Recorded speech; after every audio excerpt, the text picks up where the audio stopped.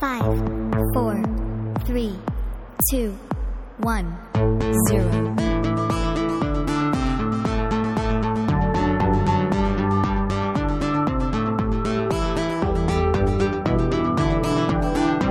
Hello, everyone. Welcome to the Comic Vine podcast for the week ending November 15th, 2013, PS4 day. Yes, USA. That's right. And other places. I'm Tony Guerrero, editor-in-chief of ComicVine.com. Corey Schroeder is here. Hey, everyone. And talk about the PlayStation 4. Yeah. Yes. So I pre-ordered when the announcement. But it's Tuesday. Yeah. You're listening to the Giant Bombcast. Yeah. So when the E3, whatever, that wasn't even E3. When the big press conference thing went out, and everyone's like PlayStation 4, wow, man, better than Xbox. They're doing all this stuff right, and blah blah blah. And I was just kind of like, we get to pay for PlayStation Plus to pay for online. Woo! I wasn't really watching. I just had it like in the background and everything. And then I get the email from Amazon. It's like pre-ordered PlayStation. Yep. I'm like, okay, click. So it's finally here. But then what I was complaining is, I was at Target like Sunday, and they're like, Assassin's Creed 4 in stores. I think they said Monday, but Amazon said it came out Tuesday. Right. So I was like, yeah, maybe I'll excuse me. I was like, maybe I'll get that, because I was debating like, what game should I get? So I decided I'll just get Assassin's Creed. So I was like, well, have you played any of the previous games? Just very little. Okay. But yeah, I'm sure it'll be new player friendly. Aren't they all? I would think so. I mean, like, launch system. Oh, you never played it. Go back. I've actually kind of heard that it helps to know at least who the Assassins and the Templar are. Yeah, we'll see. Whatever. I'll just the kill good guys aren't who you might think. I'll just kill everyone. Yeah, that. And you're like on a boat for like 10 hours or something on like that. A boat. I mean, how many people can there be on the boat? Just kill them all. And I'm totally like kill everyone and sail the boat yourself. Just run around and set the sails and starboard and sure, starboard, stern. Yeah. So I pre-ordered. I was like, well, I don't really want to come back to Target, so why don't I just pre-order it through Amazon, because it should get here by Friday. But no, for some reason it doesn't ship, and people are like, whatever. So and Brad was like, just cancel it and download it. I'm still in, like he said, I think he said discs are 2005 or something like that. He said discs are so 2005. I'm still in that mode where it's like, I want the disc to have just the whole thing is I guess, playing it safe. It's like, what if your file gets corrupted? And then at the same time, what if a scratch goes on the disc? Yeah. Then you put toothpaste on it or something like that. I don't know what the trick is. You boil it. Yeah. So I was like, it's like, yeah. And then I was thinking, it's like, well, maybe I'll pick up a second game. I wasn't going to right away. Mm-hmm. So I was like, should I get Injustice, the Ultimate Edition, right? With everything? DLC. It's supposed to look a little shinier. Sure. They increase faster the resolution. Frame rate. Yeah. Why not? And all that. And it's got all the DLCs, because I never got it before. Because I was like, I don't have time to really get into it. I was going to wait till Game of the Year and everything. Yeah. And then there's all the DLCs. I was like, I'm not going to buy all this stuff because I don't have the time, so it's not worth it for me to to get into it right away. And then a lot of times with the Game of the Year, you get majority of the extra stuff. I think it's all of it in this case, like even the costumes. Well, this one, yeah, for this Ultimate Edition, it is Ultimate Edition. It's got like everything, and I think there's even like I think there's an exclusive something. I think someone said Black Adam. Is he in? I don't even know. Right, he was in it. Yeah, so I don't know. Maybe it's something different. I don't know. I mean, I've actually only played it at conventions, and I remember having a lot of fun with it. Like I took it online. I beat the story mode. I did some of the Star Labs challenges. It was a lot of fun. It was a robust fighting game. Yeah. So I was looking at it, like, so that's something. Since if I'm already getting Assassin's Creed, which is going to be more in depth. Sure. Maybe just a fighter game, you can just jump in there and, do some matches, go through story mode or whatever.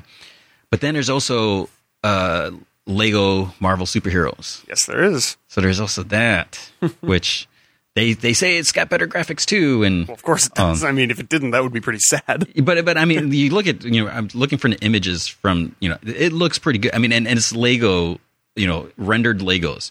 It's how it's not like you can make it more realistic than it already is. Plus, Nolan North has Deadpool, so and then I got tells me he won't be swearing quite as much. I got a press release from whatever. They're like, here, Lego Marvel Superheroes available on PS4, and look at the screenshots. I'm like, it looks pretty good. So I asked Matt because he played on the Wii U, he said the background, like the city, looks crisper.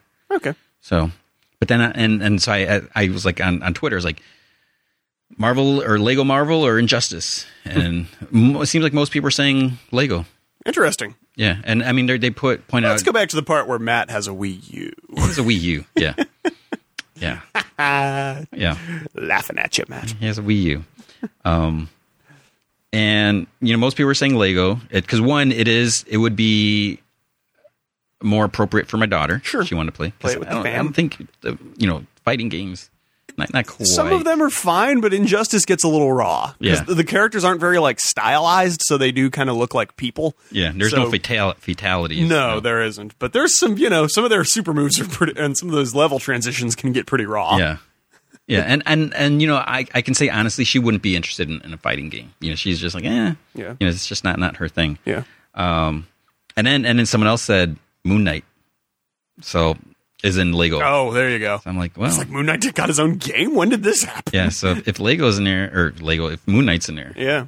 And then Alex Navarro was saying how cute the Punisher is in there, how sickeningly cute. So I think I may stop by on the way home and get that, just in case my Assassin's Creed doesn't show up today. It's a good backup game. I feel like it's also obviously a much different game. So yeah. Well, of course, so would be Injustice, but so you're good to go there. Yeah. Actually thinking of getting the PC version of Injustice. Now, the other interesting thing, speaking of Amazon, who is not a sponsor of this podcast, especially because you're shaking my fist at them. Talking about how bad their shipping is. But then the thing is, like you asked me if I did the Prime, and I didn't. Right. I mean, I figured if it's out on Tuesday, the game comes out or the system comes out on Friday. Right. Because a lot of times they'll tell you like 3 to 5. It always ships earlier than they say. I've always gotten it, doing the free ship or just I think I did regular shipping or something like that. But it's always come out early. So it's like I don't need to pay for Prime because I don't get stuff every day. Some people buy like their toilet paper through Amazon Prime, right. Stuff like that. Some people who work 3 floors down. no, someone who used to work with us. Oh, okay. By the name of Ethan. I don't know. If he used to get. I think Jeff does too. I mean, because I know Ethan was he would get Red Lamp if people remember. Yeah. He would just get a bunch of stuff. I don't know if he's still doing it, but he's saying that just like all your basic stuff, and you can have it set up where it's like every 2 weeks or some schedule. I don't know how often you need toilet paper. But and you just get all that. Yeah, so I don't even do that, and I still feel like it's kind of worth it. And they just introduced like a streaming service that you just get if you're a Prime. Yeah, see, I don't buy a whole lot of stuff through Amazon, and when I do, I don't need it right away. Right. So I was like, I'll just do the free shipping because I'm cheapo, and sometimes I'll do the regular shipping, which is like $2 or $3, which is like okay, right. I'll take that.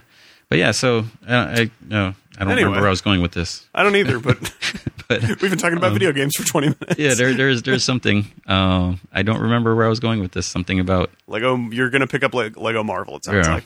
Well, yeah. I think that's the right choice for you.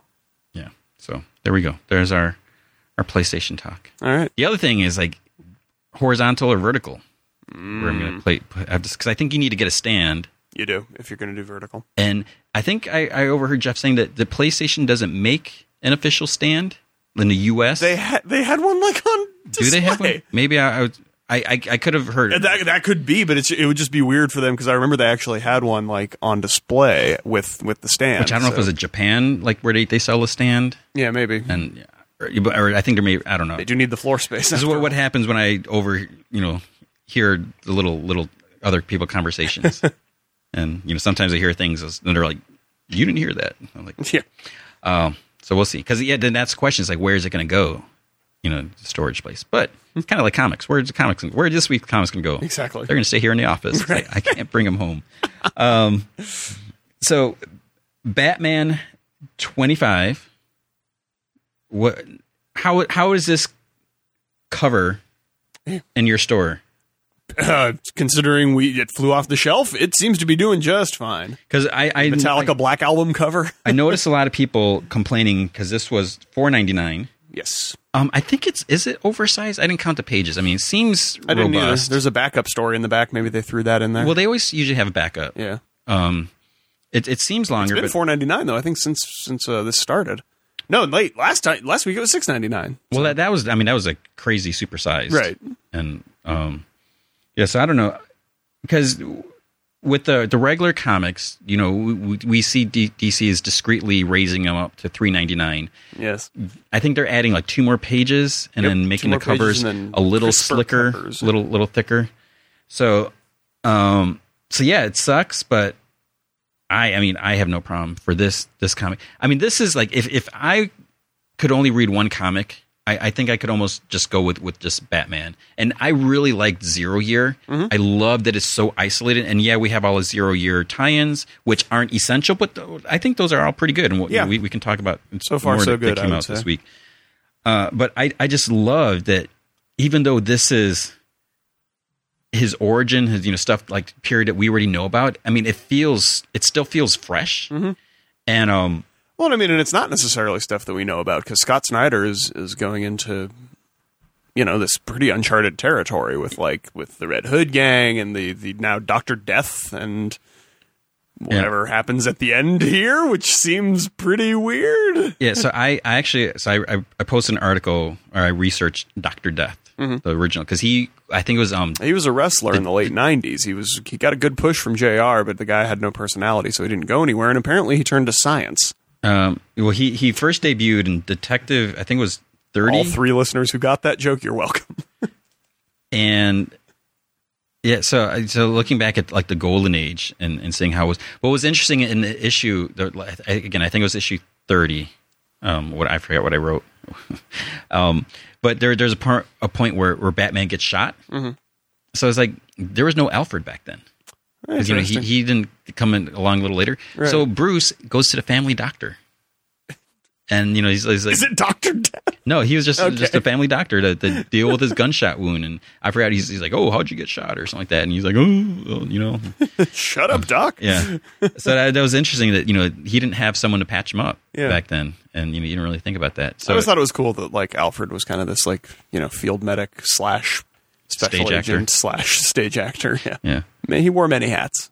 So I like the change with Dr. Death. But the other thing is Scott changed his last name a little bit because it's Hellfern. Mm-hmm. But originally it was 2 L's. Here it's only 1 L. Interesting. So if you think about Hellfern, well, it's like oh, come on. So I think it's a little on the nose. Then again, I love this series. I think it's been absolutely phenomenal. But Dr. Death, there has got to be a better name for a villain. The way because originally, and it's hard to say how closely this is going to go with that, is Dr. Death wanted to blackmail the rich of Gotham. Sure. So he's going to poison him or whatever, or threaten to kill him unless they paid him. So he became known as Dr. Death. Mm-hmm. And then here, spoiler, there's a scientist guy killing other scientists. Why is he killing them? Right. So is it because... Also, that last page is freaking terrifying. Yeah. When you get the full page spread of seeing him. Yeah. Holy crap. Because originally what happened, in his first appearance, it appeared that he died. Mm-hmm. And, spoiler for 1930, 40, whatever, 1940. Unbelievable. His laboratory burns. And so it's like, oh, Dr. Death is dead. But nope, he comes back the next issue. Very next issue. And then they say the whole returning to life has been a new thing. Yeah, he escaped through like a trap door or something. Of course like that. He did. But his face was burnt. Mm. And so, he had more of like a skull-like appearance. Which, interesting. So that's not the case in this. Yeah, so I like that Scott Snyder took this ultra, and he also showed back in like 1982. He came back and it was kind of the same thing where he released this death pollen across Gotham, and he had the antidote if you're willing to pay for it. Sure, of course. Otherwise, you're going to get this rash, and then you're going to die. You'll die like scratching yourself or whatever. Ouch! That seems like a bad way to go. Or whatever happens. So I love that he took this super obscure character, which I would bet most people reading this probably had no idea. They were like, oh, new character. But it's like, no, you look in the, our database and he's there with a few appearances. So I love that he's taking them, making them more interesting. And then, like you said, like what happens at the end, it's like, holy crap, what the heck does that mean? Yeah. So very, very interesting. Yeah, this is, this seems to be what Scott Snyder does. Is he'll go way, way, way back in Batman's history and pluck some character from the obscure corners of the Batverse and make it awesome. Remember Jim Gordon Jr.? That was a whole other thing where it was like, oh yeah, the Gordons had a son. Whatever happened to him? Yeah. The interesting thing also, a lot of people are kind of complaining that there wasn't a lot of Riddler here. Mm-hmm. It's we're dealing with the lights out, or that was Green Lantern. So we're seeing that, hence the black cover. Yeah, but I'm really interested to see where this is going to go. So there's that. No particular order. So here we have All New X-Men, number 18. Mm-hmm. Thoughts on this? Thoughts on a new crazy direction? I liked it. I liked it a great deal.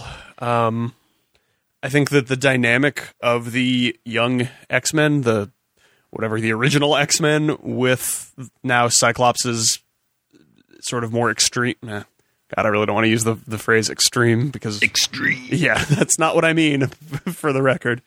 But his more hard-edged, perhaps, X-Men.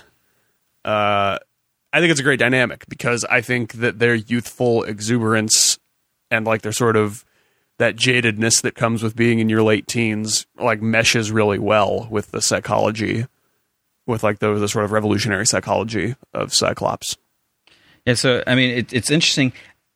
I'm kind of torn on how I feel about this, about Kitty leaving and then going to the other side because it was such a extreme outlook. There's this big rift. There was a schism between you might say between the X-Men, and so it's weird. And she's like, I'm going over here now. I think the fact that like they're not all genocidal like how Magneto used to be helps with that because they're not saying kill all humans.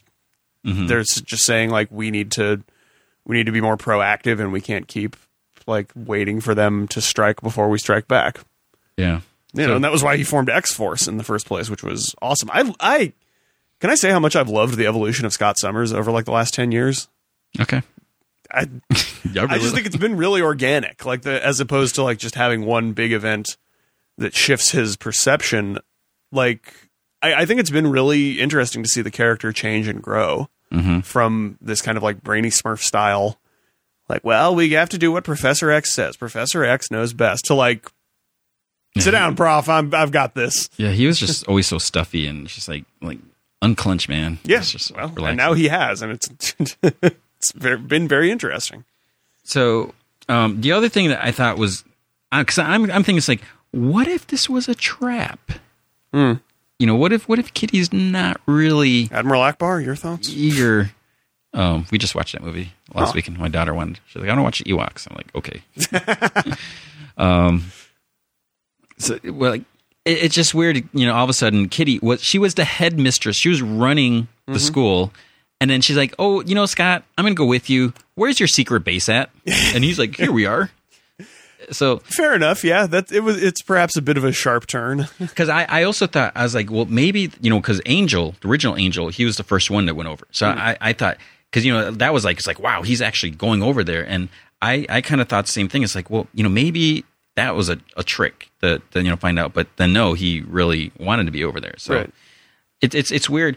I guess the other question, and I could look at the solicits, but it seems like it. So does this mean that All New X-Men and Uncanny X-Men are both dealing with these guys now? I think All New X-Men will probably just focus more on the original X-Men, and Uncanny will focus more on the team in general. Because Uncanny's always been great about focusing on the new mutants, the Gold Balls. Yes, Gold Balls and everyone else. Time Bubble. I don't even know their names. I don't either, unfortunately, but they're new, so yeah, I know their powers.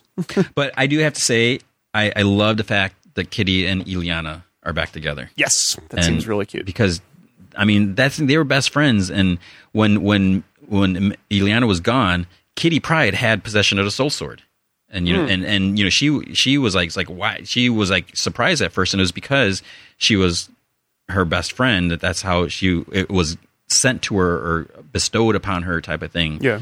So I'm a huge Kitty Pryde fan, and I just think a lot of her history is just like overlooked. Yeah, like the fact that she is a ninja.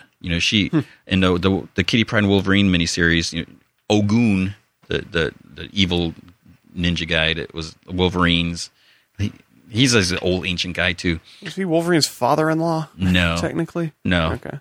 But he regressed Kitty Pryde to basically like an infant, Yeah. and then trained her. So it's almost like she had a lifetime of ninja training, Right. and then that's where she like stabbed Wolverine with a sword like right through the heart. I remember seeing that. I was like, holy crap! I mean, that was like back in the 80s. Yeah.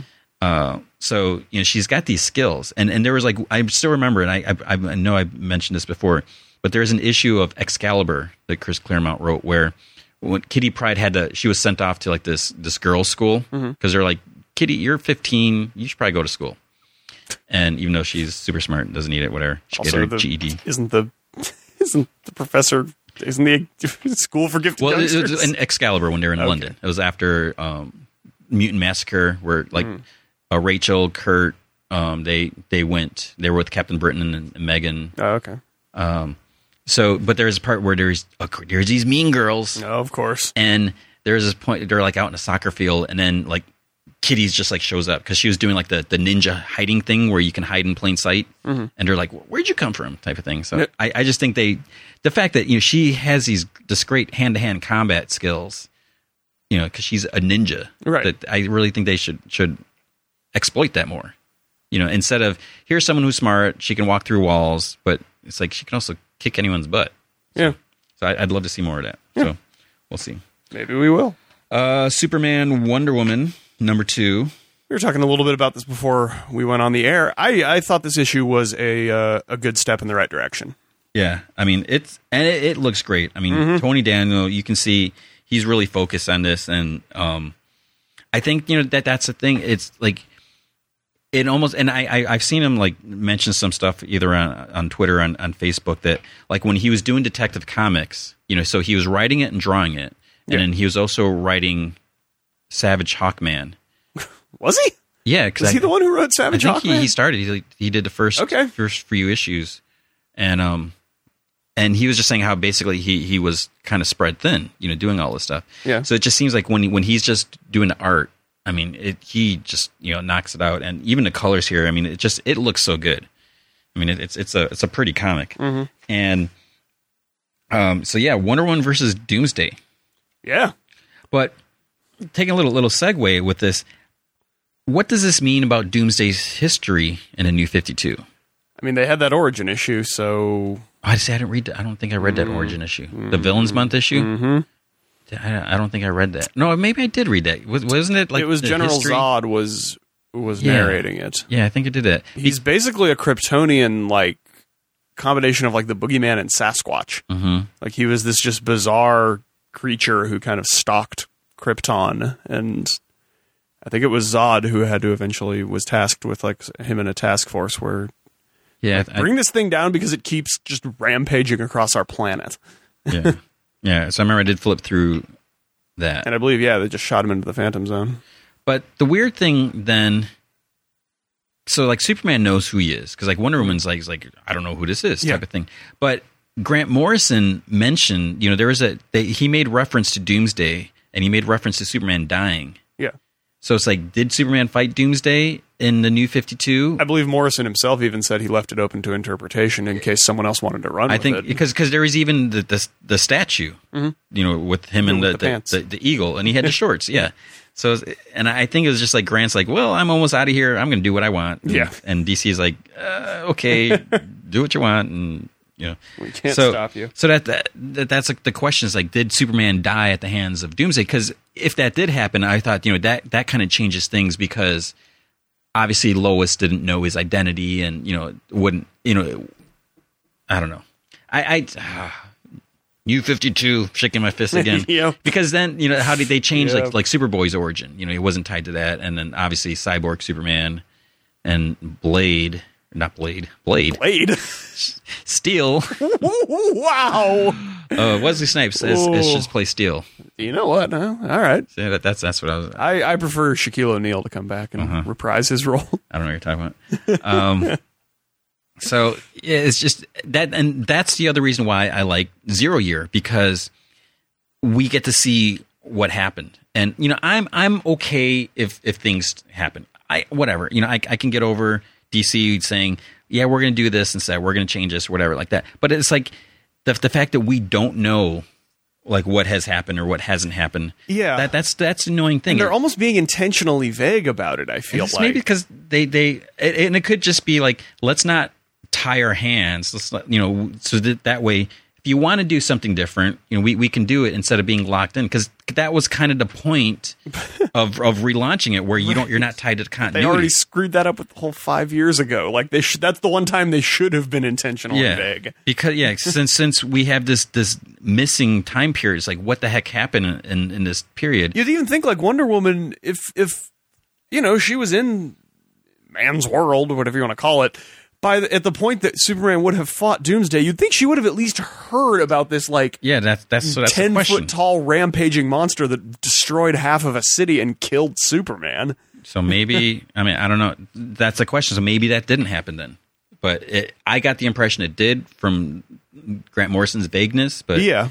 Well, and also kind of what's going on here, because he can't have just been in the Phantom Zone the whole time, because Superman wouldn't know necessarily who he is. Yeah. Actually, okay, hold on. There's some Kryptonian records. I was going to say, does he mention fighting Doomsday, or does he just know what it is? Because he actually then could have, because he might have like taken stock at some point of like, here's who's in the Phantom Zone. It's a 10-foot tall behemoth. Yeah, because he's like, they called it Doomsday. Okay. And she's like, I've never seen you like this. You've told me its name, but not what it is. Why are you so concerned? Because, Diana, Doomsday is death. Doomsday is more than he appears. And he was here. He was real enough in our world. If he escapes again. If he escapes again. Yeah. Okay, so maybe he got out of the Phantom Zone. He was real enough in our world to attack us both, even if he couldn't come all the way through. The seals of the Phantom Zone may be weakening. Maybe he's just referring to this most recent time. That, see, again, you could take it one of two ways. Yeah, because he doesn't say, like, I fought him and he killed me. Yeah. You got to watch out. Yeah. So I don't know, and that's why I like the the Flash annual too, where we saw like the first encounter between Hal and Barry. Yeah. Because you get to see that first interaction. That was a fun issue. Yeah, and so that's why I hope that like Team 7 could have done better, because it was in that time period. So I thought it could be a good chance to see that, and I would love to see more of that.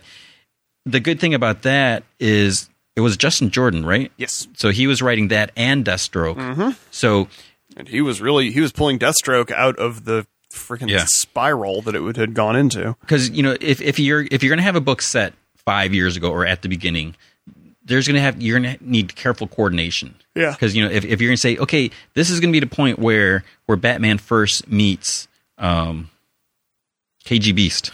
Yeah, you can't screw that up. So you have to make sure that whoever's writing the current day stuff is aware of that, in case, hey, I'm going to bring KG Beast, and it's like, wait, So with Justin doing Deathstroke both ends, it was easier to coordinate that, and I would be all for a series set back then, but I don't know if I may be like one of the only ones. I don't know if people really care about that. Even bring back the old JLA Classified brand of like kind of this just happened at some sort of indistinct point in the past. Yeah. The problem again with that is the same problem that like DCU Presents had.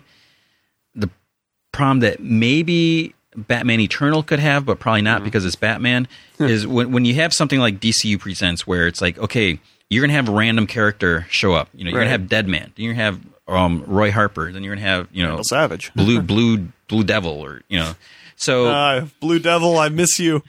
So I think the problem, like for you, because you mainly order for your subscribers at your store, and then you'll order maybe a couple extra for that. So with a title like that, people may not want to subscribe to it because they're like, I really like Deadman, but I don't need to read Roy Harper, and I'm just using an example. So it's harder for you to order. It's like, okay, I ordered 20 copies for the store. Yeah. I may not be able to sell 20 copies each month because it's going to depend on the character, and you can try to really keep tabs on the solicits, but it's possible something could shift. Yeah. Last minute. It's like, oh no, that's why I feel like it could work with something like, because there's something like A+X where it's like at least the roster is, and obviously it's Avengers, so is the roster really limited? But for something like this with JLA Classified, where the JLA has a very distinct small membership at this point in the New 52, so people sort of would know what they're getting into. They're like, it might not always be the same exact characters, but it's always going to be like, 3 of these 12. Mm-hmm. Yeah, so I don't know. We'll see. And then that's the thing with Batman Eternal, which we're still not fully clear on how that's going to work. Nope, or what it is, or what it's about. But obviously Stephanie Brown's supposed to show up. Sure. And then we saw the image with all the other characters. So I'm assuming that there's going to be these different stories that are going to kind of focus on different characters, and maybe I don't know. I don't even know if Batman's going to be in each issue, and I don't know if it's been said or not. So it would just be weird to do something like that, but. I don't know. I personally would like to see the early days explored. And, I don't need every single moment rehashed. And, maybe some first encounters are the same. Great. You can, update it or whatever, or do something different. Like, obviously, we saw a certain female character in Batman 0 Year. Yes. Just lightly mentioned, and maybe even like one panel. So, I'm curious, what was Batman's first encounter with this character? So, that's what I like seeing that, and I don't know. And then we got stuff like Doomsday, where it's like, what has which also he looks very different from that original character announcement where he had the Popeye hands. Yeah, and I guess the other thing is just don't worry about it and just focus on the current stories. Don't worry about it, Danny. Yeah. So, and we'll see if anyone tells me to shut up about continuity. It's either the most important thing or the least important thing. Yeah. Justice League of America, number 9. Number 9. What'd you think of this? Number 9. I'm full of references today. I pretty much agreed with your review. It was kind of like, oh, we're seeing this weird prison and the effect it's having on people again. Yeah. Are we going to see anything new? No.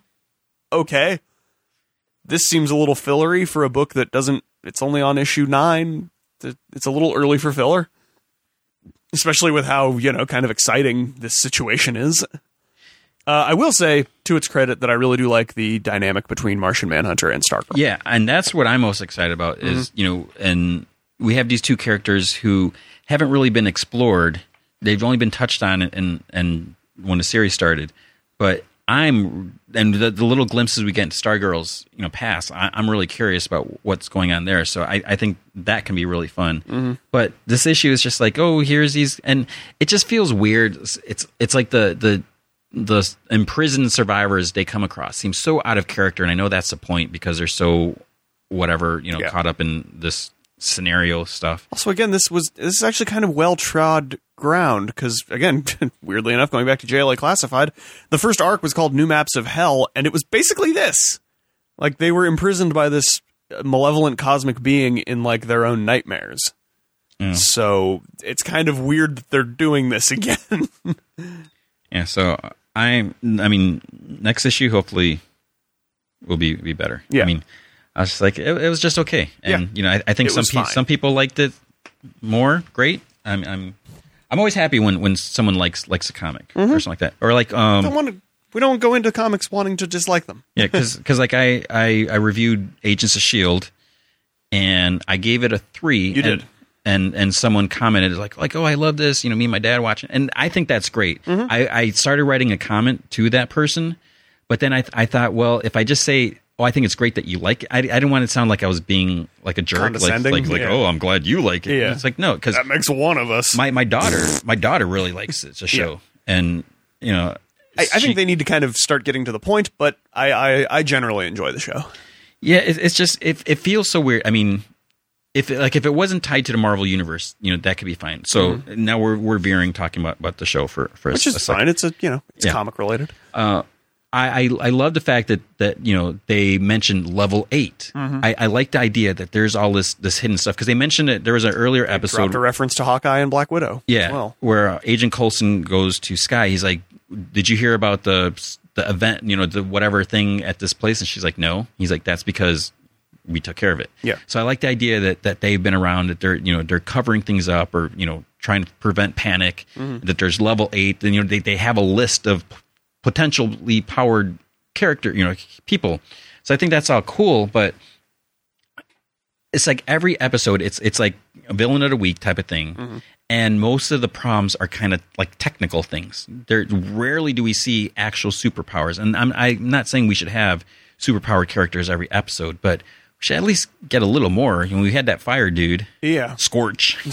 That was great. Um, We had, Graviton was teased. yeah. So I don't know. It feels so separate, and it doesn't need to be tied into all the movies, but it should have more of a feel. Next week, it's supposed to tie into Thor. Okay. So there's supposed to be like We also that. got Victoria Hand. That was kind of neat. Yeah. So there's that. But yeah, so on Tuesday it's supposed to. I just want, like I said, I just want them to get to like the point, because now they have two giant mysteries that they're like kind of teasing with, and it's like you can't just keep like introducing more questions and giving us no answers. Like, because they told Skye there was some information about her parents, but then that information was already full of holes, and it's like we need some resolution. Like, and it's the viewership is unfortunately dropping off, and I say unfortunately because I want this show to do well. I would love for a Joss Whedon show to make it out of season 1. Yeah. That isn't Dollhouse, because I did not care for that show. Yeah. So But yeah, I think the show has a lot of potential, and I think that if you go back and watch something like Buffy or Angel, sometimes the first season's not great. Like that first season of Buffy is kind of like this. It's like Freak of the Week. There's a little bit of character development every now and then, but it's not great. And then season 2 takes off like a rocket. So I want to see what happens. yeah.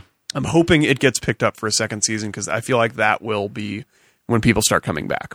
And also, it's like, you can't bring out all the big guns either. Yeah. And it's understandable, you're not going to get Robert Downey Jr. to do a guest appearance. I mean, maybe, but probably not. And, I've also mentioned, like, Carol Danvers. It's like, do you want to introduce her in a TV show, or do you want to save her possibly for a movie? 'Cause there's a whole thing. Or even, another villain, like, let's say, like the Wrecking Crew. Would we want to introduce them here or save them? So... Save that for Thor 3. Yeah, and then, of course, then there's, budgets and, the special effects, and so I don't know. But there's that. I just, someone tweeted me, they're like, check this out, change.org. So, these are for the really important petitions. Sure. Very important petitions. So someone has started a petition, DC Comics, bring back Scott Lobdell to Red Hood and the Outlaws. And it says, DC Comics, bring back the best writer before a comic gets canceled. This comic deserves the best, and it has such a unique and relatable storyline. It would be such a tragedy to see it go or put into the wrong hands. So right now, there are 4 supporters, and 96 are needed. Oh, how the narrative has changed. I don't understand. It's like, so what happens if 100 people sign this? Well, Nothing. yeah. So it's like, hey, DC, 100 people want this. Yeah, like maybe they send it to DC. I don't know. And it isn't like change.org supposed to be for like more, not that comics aren't important. But. Yeah. Well, remember that when the White House introduced like petitions, that they basically had to, they didn't somehow, despite the fact that I find this president and his cabinet to be fairly tech savvy, they didn't realize how the internet worked, and that, they would get like a bunch of really dumb like petitions. Although to their credit, they actually answered quite a few of them. And so then it says someone signed, reason for signing, because the author who started this story deserves to regain control over it if he feels that he wants it back. But the question is, does he want it back? Also, that's a really badly constructed sentence. Yeah, I'm trying. I don't know author of what, but it's like he left the series. Yeah, and it I didn't get the impression that he was forced to leave it. No, it just he's especially because now he's writing 6 other series. Yeah, so he's it's clear DC has faith in his abilities. So it's like. I love Red Hood and the Outlaws. I loved what he was doing and everything. But it's like Red Hood and the Outlaws or Superman, right? Who's a more iconic character? And who's going to raise your profile? So, I didn't get the impression that he was like booted off. He not at all. He made it clear that he's like, because he even wrote like that goodbye letter, like that I'm sure we posted that. It's like that. He's like, I'm leaving. That was that's a whole another story. But yeah, so. I don't know. I just thought that was interesting. Someone's like, hey, check this out. So, I don't know. I will have to say, The whole thing with Jason losing his memory, I'm not crazy about that. But, Yeah. but I like the idea of going to the Assassin's City, I do too. Assassinsville. I don't think you had to wipe his memory to do that, though. Yeah, Like, I think that could have been a great fallout from Death of the Family. I think that could have been like him trying to distance himself from Batman after, this perceived loss of trust. And yeah, I think that alone could have been a great motivation and could have given some consequence to that storyline. yeah. So, yeah, I'm just willing to see where it's going to go. So we'll see. Back to this week's comics. Sure. Big segue in a couple different places. Superior Spider-Man. I liked it. I liked it a lot. I wasn't crazy. I was unfamiliar with this character, but Yeah. I enjoyed what they did with her. I wasn't completely crazy about issue 20. Right after the Spider-Man 29. I mean, it was like a huge story arc, and then we went with Stunner. I'm like, okay, but there's bits and there's a lot that happens here. It's big stuff with Carly. Yeah. Let's just say that. Very big stuff with Carly. Some pretty big stuff with Otto Octavius, too, Yeah. So which I thought was a little weird. yeah. So people definitely you want to check this out. I don't think we didn't review this book this week. Weird. Because I didn't review last week, and I think I don't know if Matt was limited or something happened or he wasn't able to, and then or maybe I was going to and I read it and I was just like and then I just ran out of time, and then I didn't put this one up since it was like part 2. So, but Right. there's definitely some stuff that happens there. It's good stuff. I like it. I really like the dynamic between just Peter Parker, quote unquote, and sort of the rest of his. I like that they're bringing in a new cast, sort of. Mm-hmm. Yeah. Also, I'm a big fan of the love interest. I think she is great. Yeah. Deadpool 19.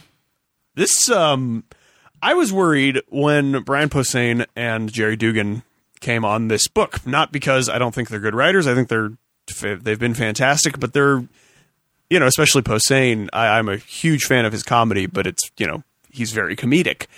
And I wrote, I think it was one of the first essays I wrote for the site was how Deadpool is interesting when he kind of has a little, like, drop of pathos, and he kind of gets serious every now and then. These last few issues have shown that these two guys are perfectly capable of taking Deadpool to that place. This issue especially, man, I don't know if he jokes even once, like, unless he's being wry. Like, this was like a really heavy, really kind of disturbing issue. And I really I loved it. I got a big kick out of that.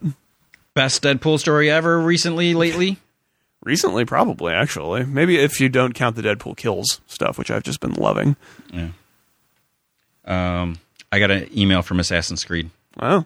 From Assassin's Creed. This is from Assassin's Creed. All right. Well, that's not good. I probably shouldn't be hearing about this. Yeah. Prank call. Yeah. Buy it now. I already did. I'm trying. November 18th. Last chance to pre-order on Xbox One. For those. Cataclysm. Ultimate Comics Spider-Man. Despite the incredibly misleading cover, I liked this issue. Yeah.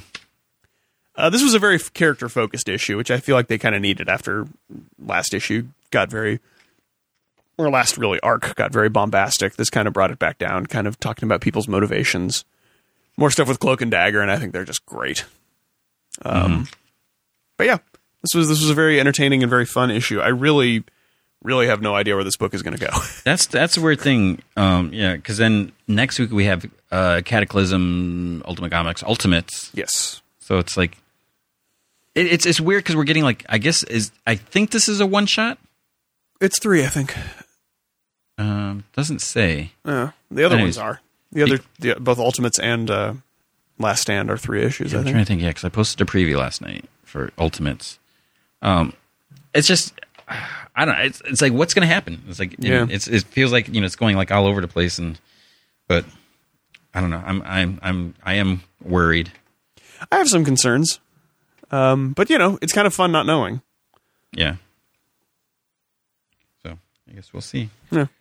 Superior Foes of Spider-Man. I love this book. Yeah, so I unfortunately have not had a chance to read all of this issue, but I'm sure it continues to be great and darkly comedic. Yeah. So this is it's nice to, because I know we've talked about it before, how villains don't normally have their own books. They don't work, for so long. But this it's interesting to see where it's like, because these guys aren't like murderous. Like they're not. Yeah. They're not psychotic, just thrill killers, which is, kind of why books like Deathstroke have a hard time working when he, at the end of the first arc just mows down these 5 unarmed people. Mm-hmm. It's like, oh, good, this is the guy we're supposed to be rooting for. Yeah. So, that doesn't happen in this. So it makes the guys, they're almost like blue collar supervillains. Mm-hmm. Like they're almost relatable in a weird way. Yeah. And the fact that, there's some of the bumbling nature. Yeah, exactly. It's a bit, there's some slapstick to it, A certainly. little more lovable. Yeah, it's a bit like the Three Stooges. Yeah. Thor, God of Thunder. This has been a really interesting story arc. I feel like they've sort of tied it into the movie. I mean, Malekith is literally in it, though he predates the movie. Mm-hmm. But I feel like they're doing it in a really cool way, because they're not just like sort of retelling the story of the movie. They're putting their own spin on it. So I think it's a great story in its own right. Have you seen the movie? I have not yet. Oh my goodness, Corey! I know. I do this for a living. That's okay. Avengers Arena. I hope you didn't read the comments in this review. I never do. I just like that there are a lot of them. I love this book. What can I say? I think it's fantastic. I'm like spoiling things. Yeah, you are. It's really dark. It's really disturbing, and that's what it's trying to do. I mean, you want to talk about a book where you don't know what's going to happen next. People complain about how predictable comics get, and then a book comes out where it's unpredictable, and people complain because it's characters they care about.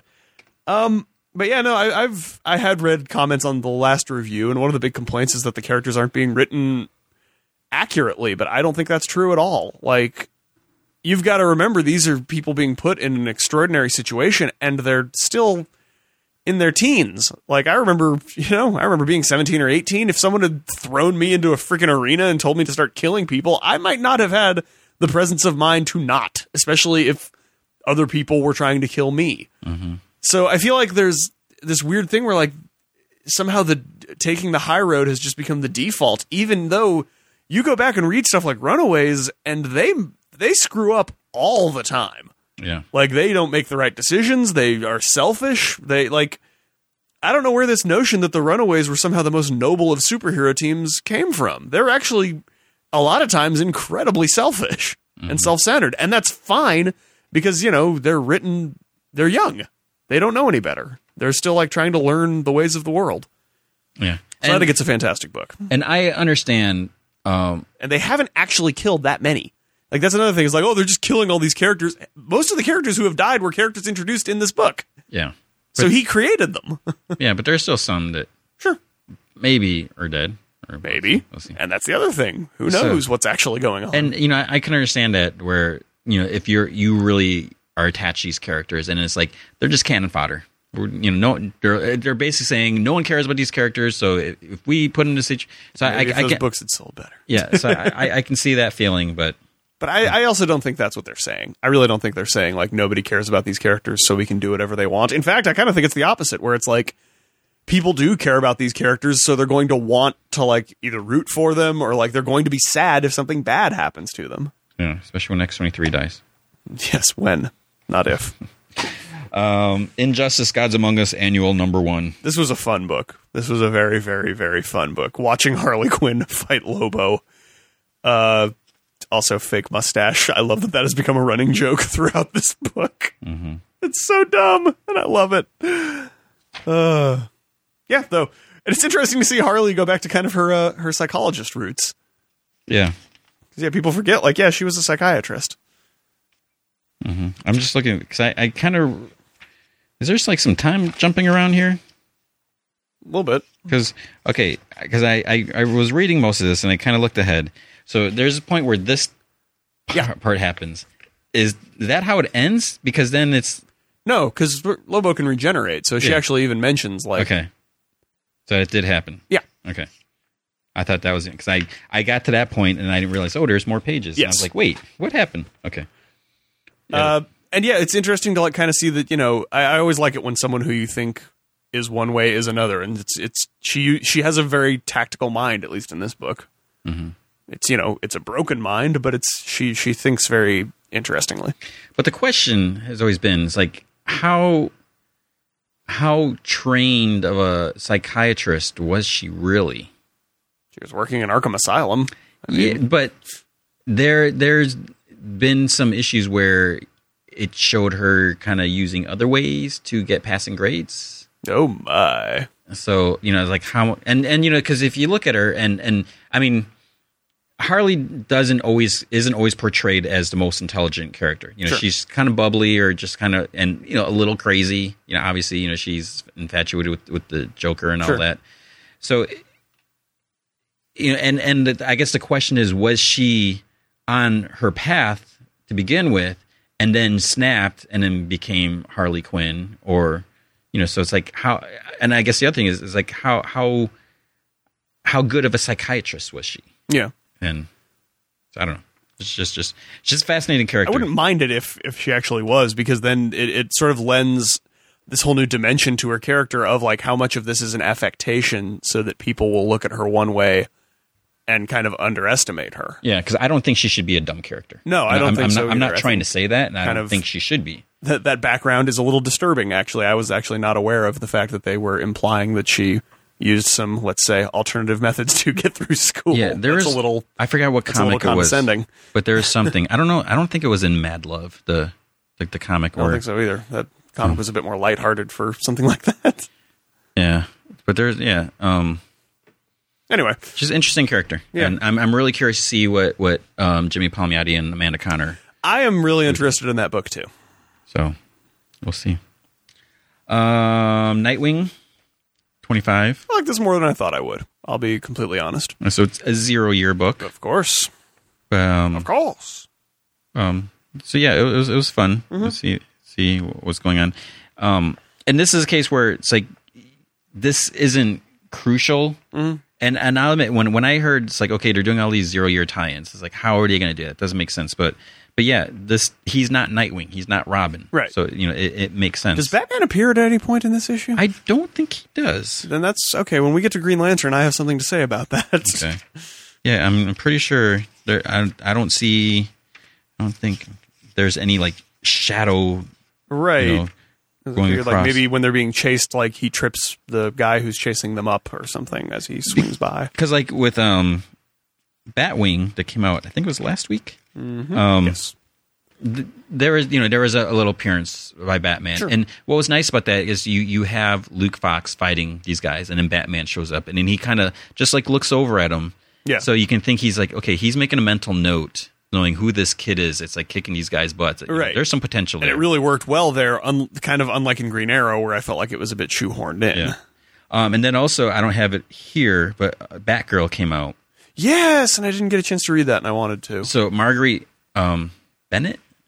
Yeah. Wrote that. It was pretty good. And I got getting a lot of emails. I got an email from Amazon. Oh boy, your savings. I saved money. Oh well. So because they have their 3 cents pre-order price guarantee.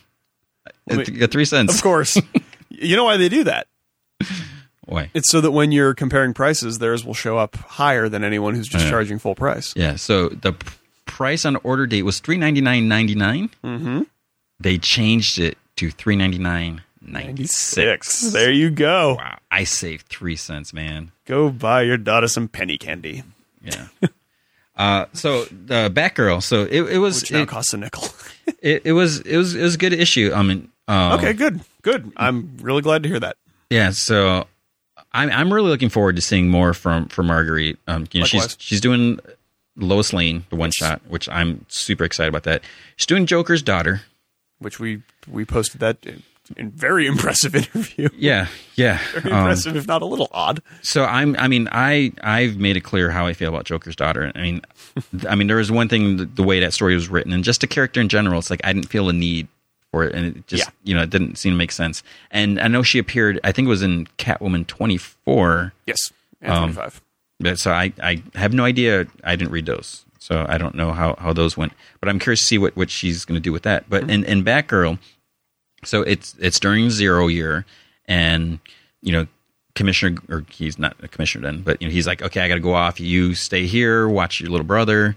But then things start getting bad. There's a flood coming, and they have to leave. So it's kind of like, struggling for survival among the other victims, and keep an eye on her brother and everything. And so it's good where she takes kind of an action role in a way, you know, but she's not putting on a costume or anything like she's that. not Batgirl. Because she's being her father's daughter, so she's got to do the right thing, and she's got to protect her brother, protect the homestead, and so it was an interesting story. I was going to review it, but Wednesday was just crazy. Yeah, seemed like it with my computer switching stuff, and then meetings, and I shouldn't say more, but I did a voiceover for something on Wednesday, and it wasn't a preview theater, so just leave that. Mysterious. Star Wars. Yes. Number 11. Hell of a book. The original artist, Carlos Dandy? The Dandy Warhols, is back. And, like I said in the essential write-up, I liked the guy that they got after him, but there's just something about the way that Danda, maybe because he helped set the original tone, that it just feels more right. And this book continues to be just one of the best character studies of pre-established or pre-existing characters that I have ever read. Yeah. It makes it enhances the fiction that it's derived from by its existence, and I think that is an amazingly difficult thing to do. Wraith. Wanted to read this, but have not. I don't know how I totally missed this, because Matt's like, oh, I want to review that. So I'm like, it's number 1. It's like, what the heck is that? Then I was like, whoa, Joe Hill. And so this is from NOS 482. Yes. Nosferatu. Which that was the other thing. When that book came out, I saw the license plate cover, and I didn't put it together right away. It was until I started reading it. Then I was like, I didn't get it until I said it out loud. I think it was actually Jen who was like, say it out loud. You'll get it immediately. I was like, Nosferatu. Oh, that's really clever. Yeah. So I cannot wait to read this. What was interesting, so the character Charlie Manx, he's also mentioned in Dr. Sleep, which is the sequel. Stephen King? Yes. Stephen King sequel to The Shining, which I've been reading that. How is that? It's good. Because, we're, 50 years removed from... 50 years, that's a bit long, isn't it? 30 years. From the 70s. So, I mean... So about 40, So actually. you have Danny, he's like in his 30s, 40s, and, so you get to see, like, what happened afterward, and what happened a troubled author. No, I mean, there's some interesting things, and I'm reading on the Kindle. I wanted to get the hardcover. I was like, I could get like a first printing, but then it's like the Kindle is just cheaper and easier because now I can carry it, and of course, I actually was reading it on the ferry one time. I was like, I'm not going to do any work. I'm actually going to read. So I did that. So I think I'm like maybe like 30-40% through. So about 200, 300 pages. So it's there's this element that's like building up, like this other thing. It's still a horror book, right? Because Stephen King doesn't just write horror, so. Yeah, I mean there's some dark things. I mean, it's the sequel to The Shining. You'd think it would still be. Yeah, there's some. So basically, there's this other group of people. There's this other stuff that's like developing that is going to come into clashing together. So I'm not sure how I feel about that, but I guess I'll have to see where it's going to go. Right. And it's part of it's also that thing. It's like where something dark's coming. It's like I don't want. It's like can't it just be a happy story? But then why am I reading this? Then why are you reading anything with Stephen King's name on it? So, Forever Evil Arkhamore. Yeah, this. Yeah, Greg. He kind of liked the first issue, and this one he was just like, eh. I kind of agree with him. So. It seemed again very fillery, but this isn't. This is only issue 2, 3. 2. It's 2 it's of 6. Bit early for filler. Yeah. So, Rise of the Talons. Except not really. Yeah. That's probably. See, I don't know how I feel about Forever Evil and all this. It's just. It's fine. Like, it's objectively fine. I mean, I like the idea of the main story, Mhm. and I didn't like that. Like the Black Adam stuff, you had to read that in Justice League, Right. It's like okay, but then you have all these other tie-ins, even like Justice League of America. It's just like, Yeah. so I don't know. And we're only It just kind of seems to be meandering. how many is the issues problem. are we? 3 issues into Forever Evil? Yeah. Or were we 2? No, we're 3. 3 issues? Okay. Yeah, we got. I think is it a 7-issue series? Because I always thought it was 8, so. and I think it's 7. It's like, okay, that's weird. So Yeah. Green Lantern Corps. So 25. 0 year. So I really did like this. As a fair warning, the solicitation was incorrect. Bernard Chang was solicited as the artist. He is not. He is the cover artist, but That's a nice cover. yes, it is. The interiors are fine, and they get the names right on the cover, so that's something. But just as a fair warning, I really liked this. I thought Jon Stewart really got screwed out of a 0 issue when Green Lantern Corps just focused on Guy Gardner. So I like that he's finally kind of getting his due. The way that they get him into Gotham is fine. It's organic. It's, he's a Marine. The Marine Corps is going in for disaster relief. Fine. Makes perfect sense. Batman shows up at the end of this issue, and I can't for the life of me figure out why. He just kind of shows up and is like perching, and Jon Stewart's kind of like doubting himself after what happens in the issue. And then he's just like, he looks over and he's not there. And I'm like, why was he there in the first place? Like, Jon Stewart he's obviously not in the Bat family. I think he and Batman have barely shared 2 sentences between them. Yeah. So it's just kind of weird. That's why I asked if he shows up in Nightwing, and maybe I just missed the appearance, because you'd think there'd be like sort of that with Luke Fox, where it's like, oh, he like takes notice of Dick Grayson. But yeah, it just seemed weird that they would just sort of insert Batman. So yeah, but it didn't like ruin the issue by any means. It was just it struck me as very odd. But yeah, other than that, really solid issue. Okay. Walking Dead. This has finally jumped off. Like, we are getting stuff happening. There's even a little bit of humor. Negan remains an amazing villain, or maybe not. Again, there's been this very interesting shift in kind of the internal politics of this book. Mm-hmm. And yeah, I think that the book, like a lot of people were complaining, rightly so, that the book really wasn't going anywhere, and I think that has changed. I think that big stuff is happening. Yeah, I don't know. Yeah, we'll see. I'm just kind of like okay, but yeah, I'm still kind of waiting. I mean, it's a 12-part story, so Yeah, I mean, we've got plenty to go. Yeah. I mean, that's the thing. I can't even imagine what's going to happen, but and again, it's the same thing with with Robert Kirkman. You really don't know who's going to live and who's going to die. So, especially with a book that's been going on for this long, Rick Grimes is not above, getting offed, and I think that lends a great deal of suspense to the book, because this is a book that will just kill a character out of nowhere. Mm-hmm. And I think that's great. I think that reading that with that in mind lends a great deal of tension to it. Yeah. Unity came out. Unity from Valiant, and so things are pretty crazy with Exo Manowar. And what's interesting about that is, even if you're not familiar with the characters, it feels like they set everything up nicely enough that you get and say, okay, who's this dude here? He's sitting at this organization. He's got all these people. So it's like you get enough to know what's going on and to figure out. And even like on the recap page, you can just kind of set up like who Exo Manowar is. He was this dude like 1600 years ago, and he gets taken by aliens. He comes back and he's in the future. And I mean, it sounds crazy. It's a bad time. Yeah. So that was really good. So people should. Mars Attacks Judge Dredd came out. Oh, yeah. Love that book. So much fun. It is the perfect melding of the 1950s sort of satire of Mars Attacks with the 1970s satire of Judge Dredd. And I could not be happier with how those two universes have perfectly integrated in terms of both tone and content. Okay. Hell of a book. I don't think... I mean, we got other comics here, but I think we're going to move on. Yeah. So I'm trying to think if there's anything else I want to talk about. Off those. Let's Trying to give think of them just- something. I do want to mention, so next week, we likely will not have a Friday podcast because I will be making my way to Long Beach.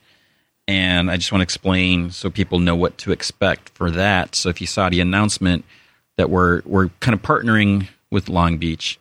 So this fellow, Rick Marshall, he does this thing called the Marshall Report. And he did it there last year. He used to, I think he ran, pretty sure he ran MTV Splash Page, which is like their comic site. That was basically absorbed by MTV Geek, and he moved on. So last year he basically, they had this like little mini stage, and he did a lot of interviews, with the creators there and all that.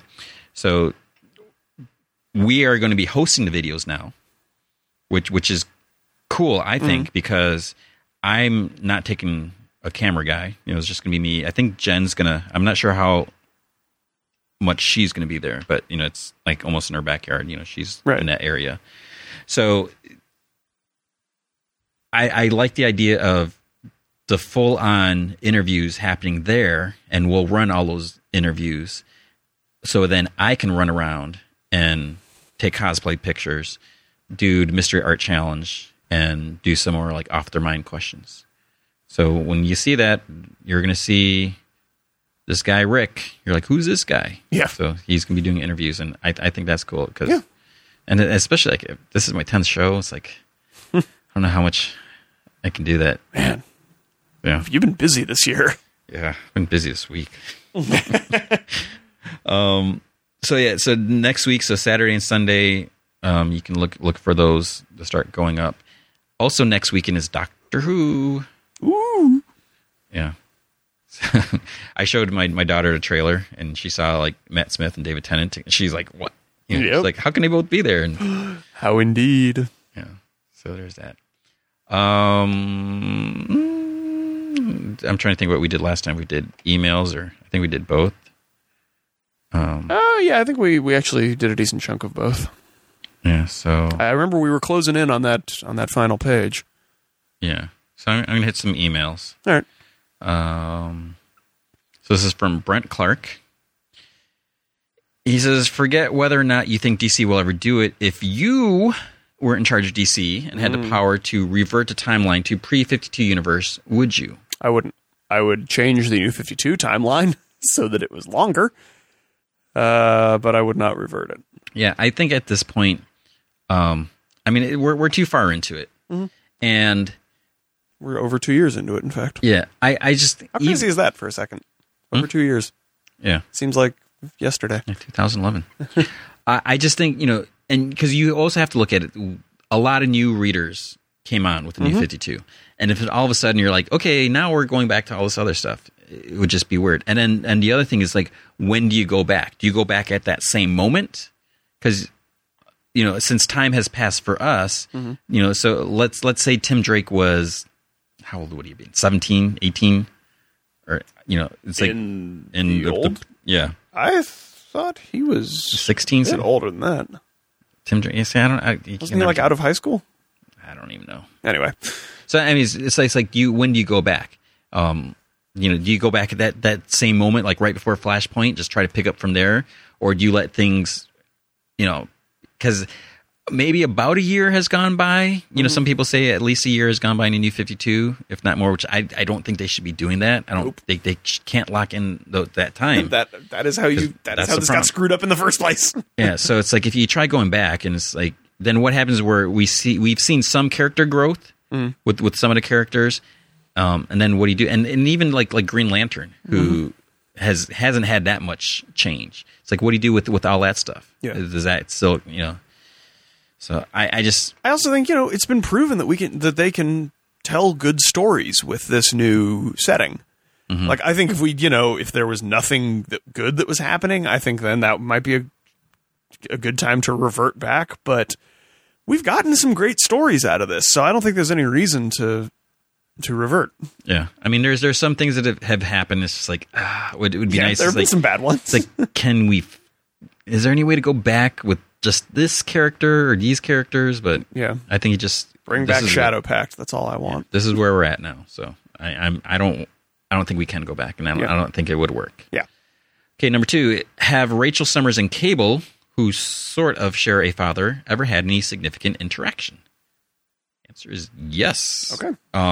Well, I mean, there was that weird thing, which I don't know how to explain. So Rachel got stuck in a time stream or something like that. Of course you did. She got really old. She became like the Scotty mother or something like that. Okay. So then Cable the whole thing with the Scotty, and so there's all that.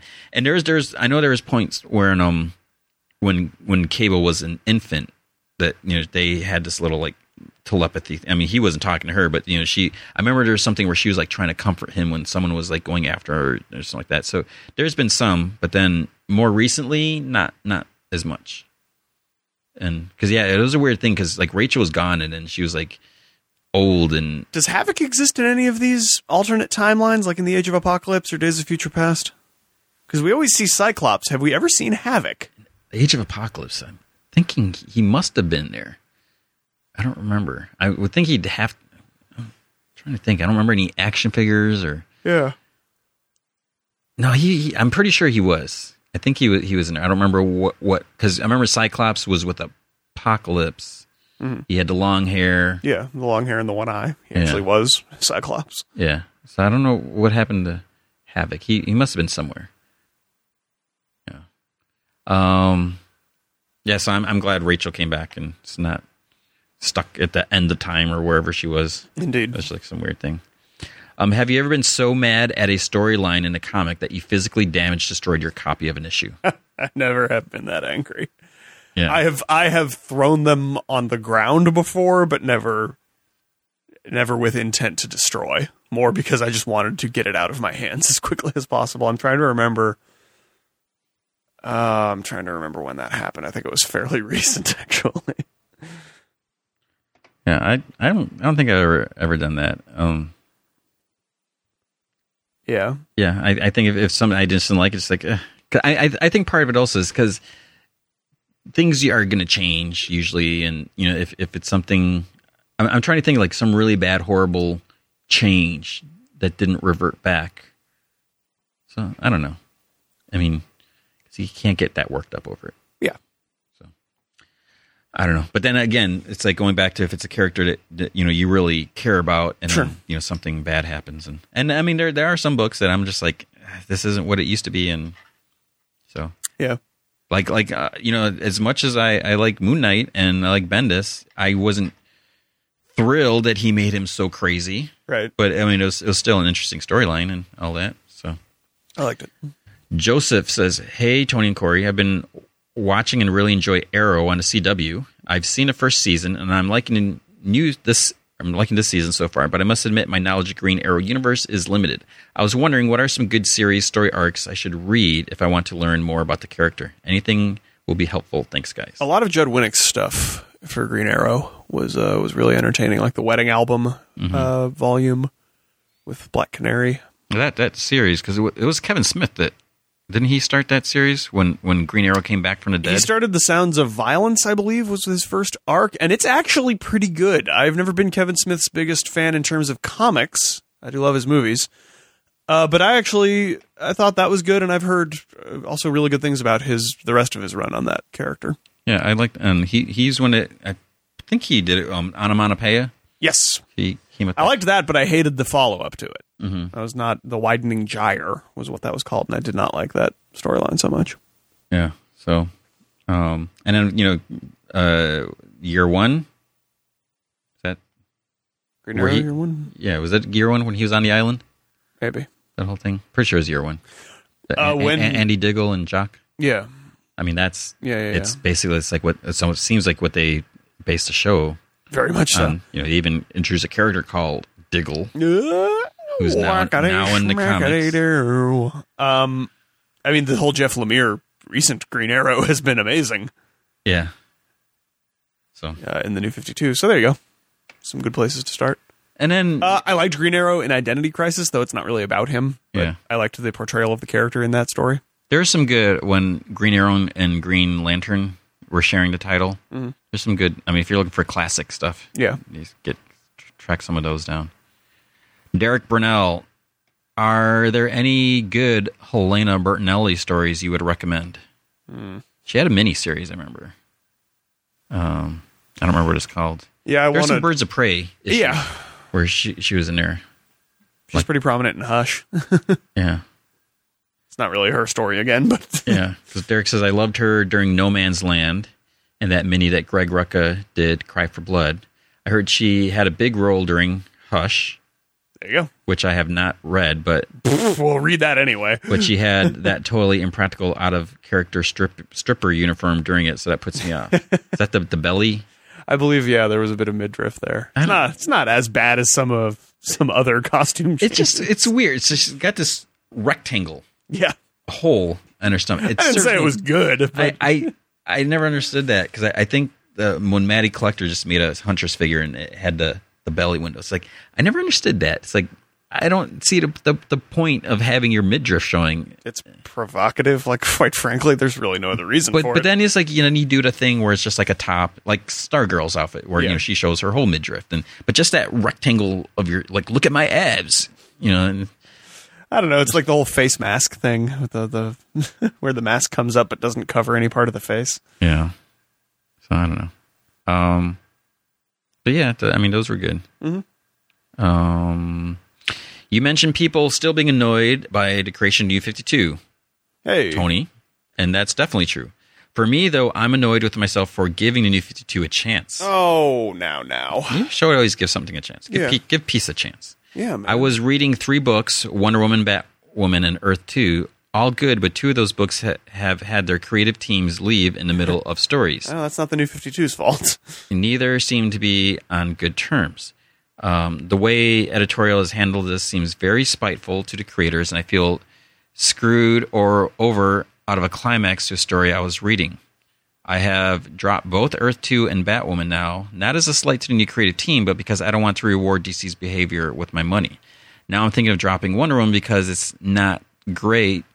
Not because it's not great, but because I don't want to continue getting invested in Azrael's great story only to get no ending due to editorial differences. Do you know if DC has any plans of addressing why they are hemorrhaging A-list talent? It's as clear as day there's a problem.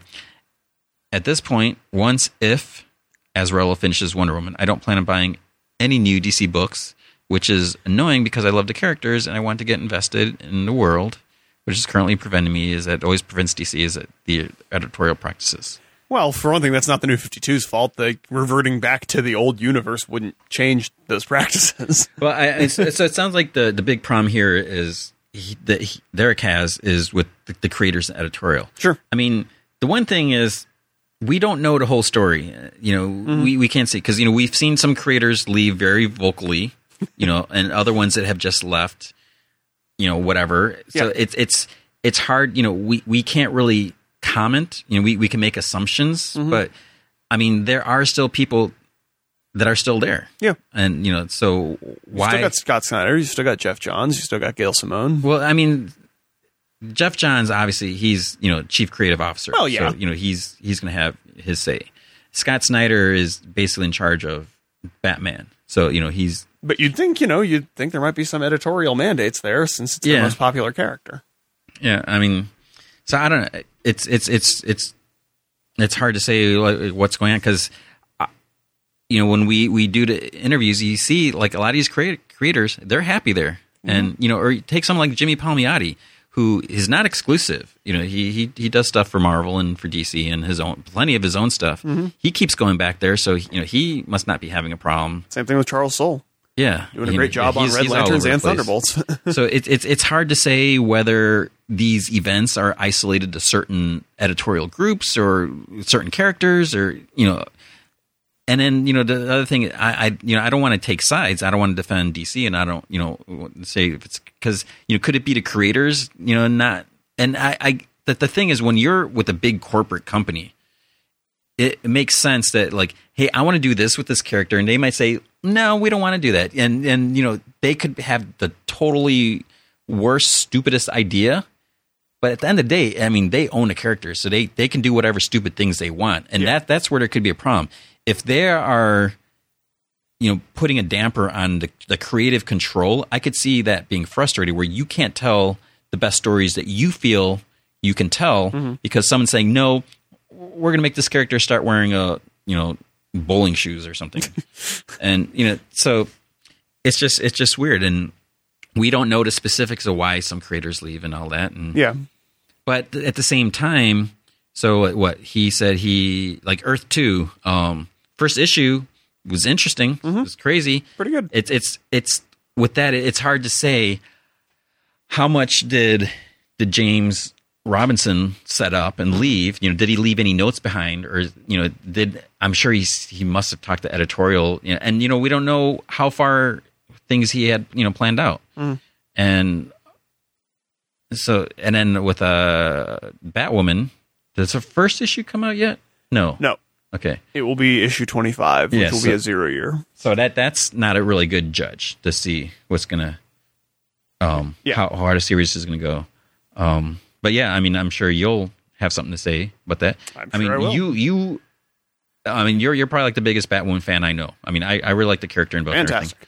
I don't know many people. But that's the thing, is a lot of that is due to the New 52 run, because I actually didn't read Elegy until this came along, and then that really got me interested in the character, because I just felt like she was completely misused in the pages of 52. Yeah, I mean, I was when she first debuted, I liked the look, and I thought this is a really fascinating character. Her sexual preference, whatever, that's another aspect that makes her difference. Like, okay, cool. So, I mean, I've always really liked the character, but like in 52, she was introduced, and then it's like, where'd she go? And it's like nothing. It's like, why aren't they using this character? So I'm really intrigued to see what they will do with her. But Mark Andreyko, I mean, he's a good writer.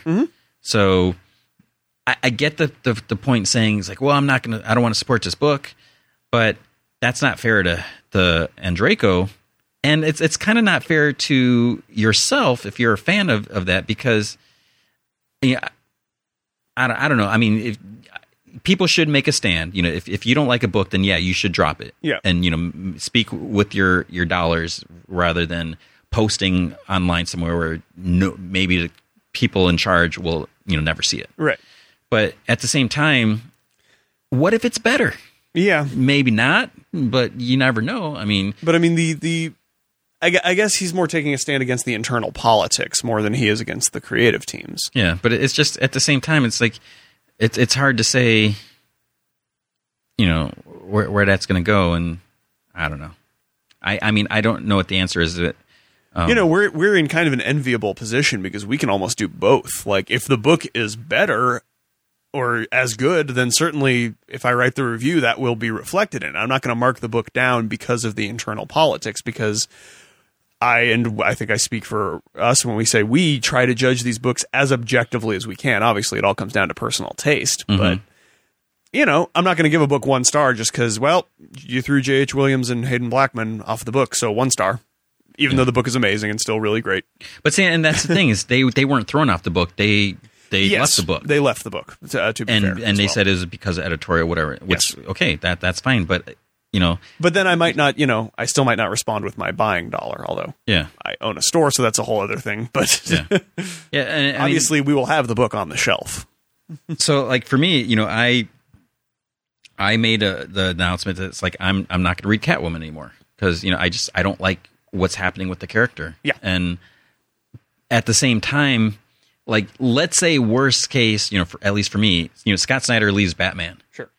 And, it's not like I'm going to say, well, I'm not going to read Batman anymore. I would see who's writing it. And I'll admit, I mean, it's a little different because, I don't read all the Batman books. I'm buying them because you kind of have to, at least in our situation, you have to.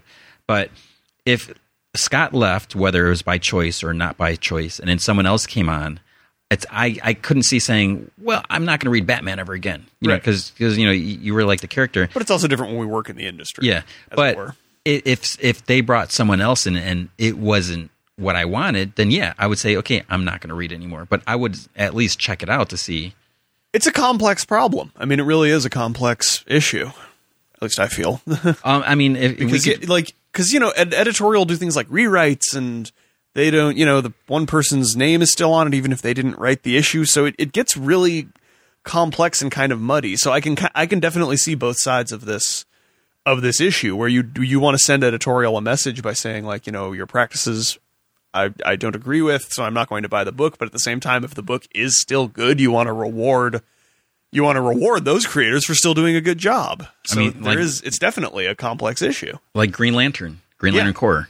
We don't know the full details of why Fialkov left. Yeah. Van Jensen and Robert Venditti, they're doing a good job. They're doing a phenomenal Charles job. Soule's doing a really good job with Red Lantern. Yeah. I would have loved to see what Fialkov would have done with those two books and tying them together and all that. And that was the thing, that I was like, my bar is set pretty high for this. Y'all made it over. Like, I've been loving what they've been doing with this. Like, Red Lanterns is more readable now than it was before. Yeah. and I think it's clear. I mean, I love Fialkov. I mean, he's a great guy. And I love him on Cataclysm. He's a great writer. And like The Bunker, which Oni Press is now going to be doing print copies, because it's been digital. I mean, that's a great book too.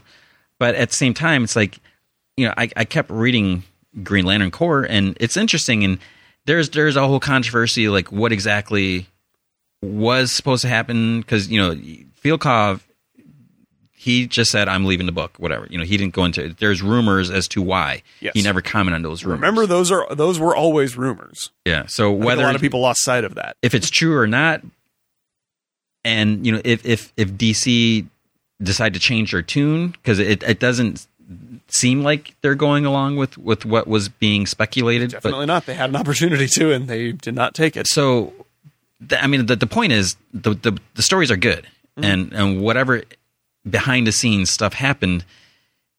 It's like we're supposed to be comic fans, and we need to support the creators.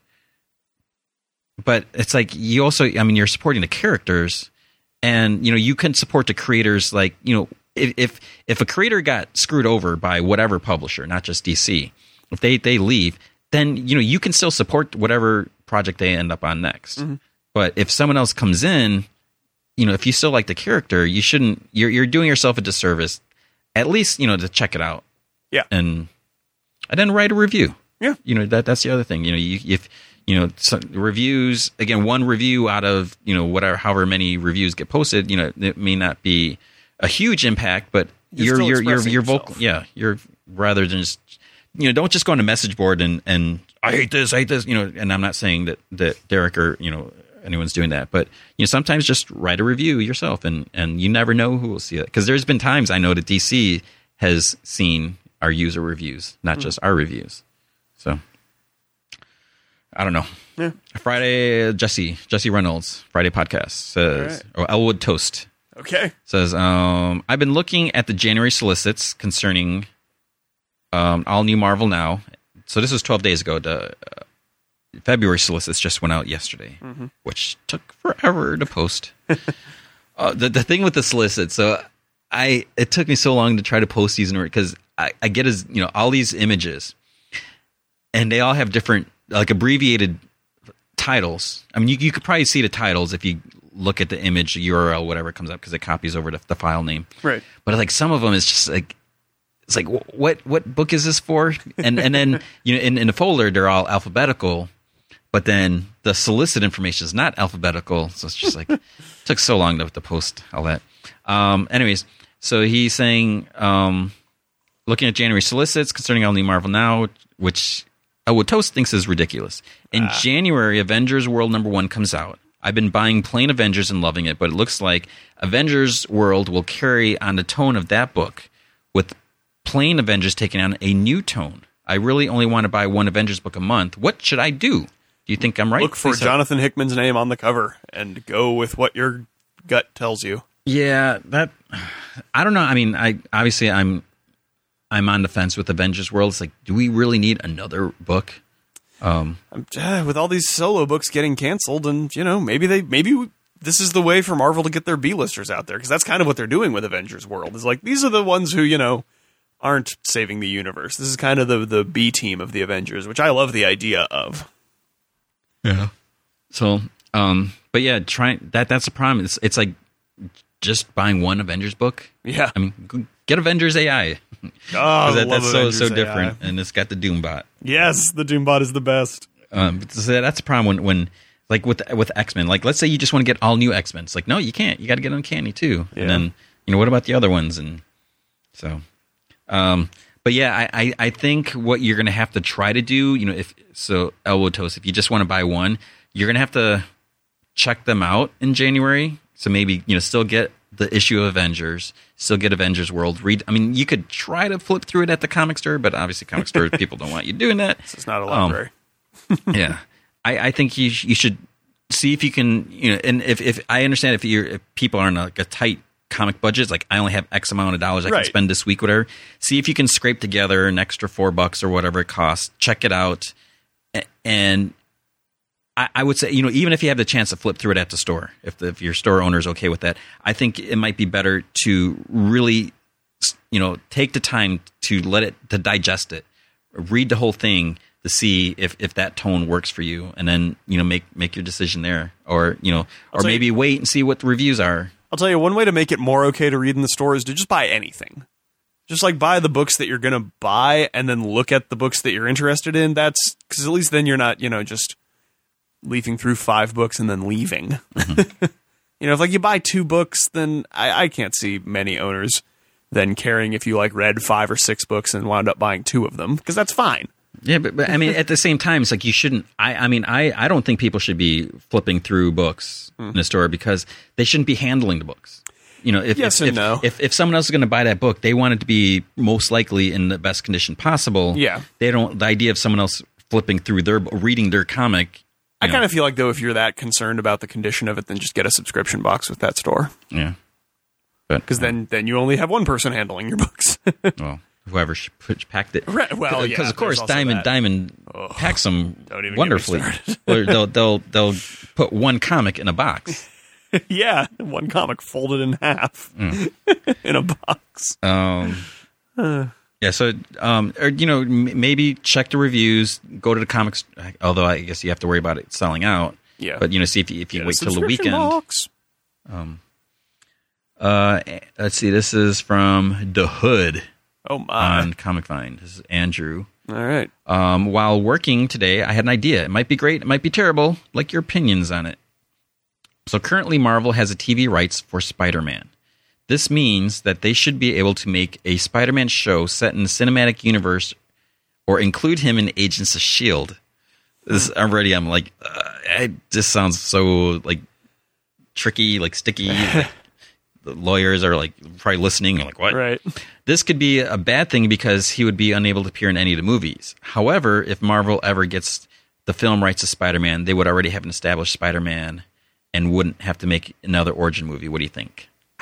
It's not going to happen. Yeah, Spider-Man's a bit too flashy for TV. I think just budgetary reasons, if nothing else. And yeah, Fox, is it that owns? No, it's Sony. No, it's Sony. Yeah. Sony wouldn't let that just happen. Even if Marvel owns the TV rights, Sony wouldn't just let that. Because, you could say that they're damaging the brand, they're creating brand confusion. I was surprised that they sold the rights back. Yeah. They probably knew that they wouldn't do anything with it. Yeah. Because, I believe that's part of the reason why Spectacular Spider-Man didn't continue. Right. Because it was Sony put that out, so it was the right, matter of the rights. Yeah, it just sounds really sticky to try to do that. As far as you've already got the whole Scarlet Witch, Quicksilver appearing now in 2 completely separate movies. Yeah, and I don't see Sony giving the rights back, the movie rights. No, because as we saw with Daredevil, the way, and I'm assuming Sony has the same deal that Fox does. They have to make movies within a certain number, certain time period. Mm-hmm. If they fail to do so, the rights revert. So that's what happened to Daredevil. They're trying to get it to happen. They're scrambling. Didn't happen. They lost the rights. Now they're back. Because I believe there's also a way that they could lose the rights if they put out a crap product. Because there's a reason why they didn't just shove a Daredevil movie into theaters. Yeah. Because if you can be demonstrated to be damaging the brand, then you can also still lose the rights. That's actually what happened with Star Trek. I think Viacom owned the rights, and they were just putting out all this mediocre product, and someone was able to I think successfully sue them by basically saying you're making this worth less. Yeah. So I don't know.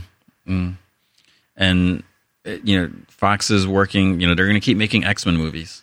Oh yeah. That's Fox ain't not stopping gonna anytime soon. And they're going to be doing Fantastic Four, so they don't want to. I mean, I don't know. At some point, does Disney just roll in there and be like, "Here is a check. I've put a 1 at the front. Add zeros until it's okay." But the weird thing about with Disney and Marvel Studios, it's like you still see Paramount's name attached to the movies. Do you?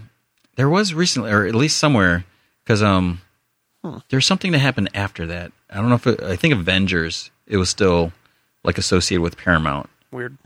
And because I don't think they were distributing it because it's all Disney. Right. Disney doesn't exactly need a distribution network. Yeah, and now that they have specific Marvel Studios.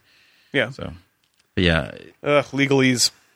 I mean, that like the other thing is like Spider-Man. I don't think can be at Disneyland because he's at Universal. Yeah. At Orlando or whatever the Universal's place studios. Do they have the theme park rights for Spider-Man? There were because when the Disney deal was first announced, they mentioned like several characters, were in Florida, at Universal. So, but also it was like I think Universal had the rights to Hulk, and then they lost. I don't know if they lost that or because that seemed like there wasn't that much of a difference. I kind of feel like after the Ang Lee movie, which I actually didn't hate, the well was poisoned enough that they probably just wanted to sell off the product. Because they did the second Incredible Hulk was Yeah. the second one, yeah, and that one wasn't horrible, No, not bad at all. But that one even kind of has ties. I mean, obviously because Robert Downey Jr. showed up, and, Right. and so And now Mark Ruffalo. yeah, okay. I always thought that they were going to do like like Spider-Man Smallville, like high school drama, trying to deal with that. What would they call it? The New York? Queens? Midtown High, Yeah. or PS I don't know. High school.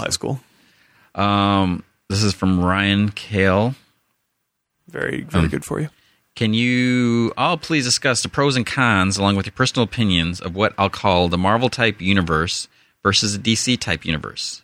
What I mean by that is, at Marvel, every event is in continuity with a sliding timescale as opposed to DC, where there are several discrete versions of the characters that fit the times that may or may not affect the current ones. In practical terms, this to me, as a relatively new reader, means either about 100 trades or 10.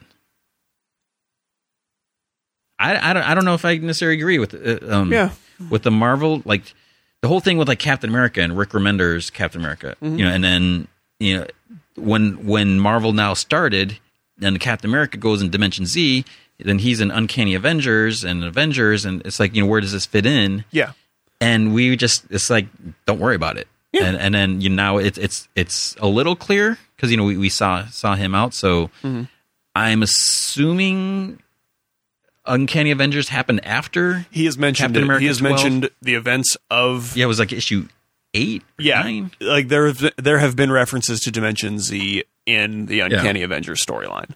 Yeah, and then like Avengers versus X-Men. If we went, that just kind of happened, and it did. And the thing is, like even Infinity now, there are the tie-in issues, but it's not tying into all of them. Yeah.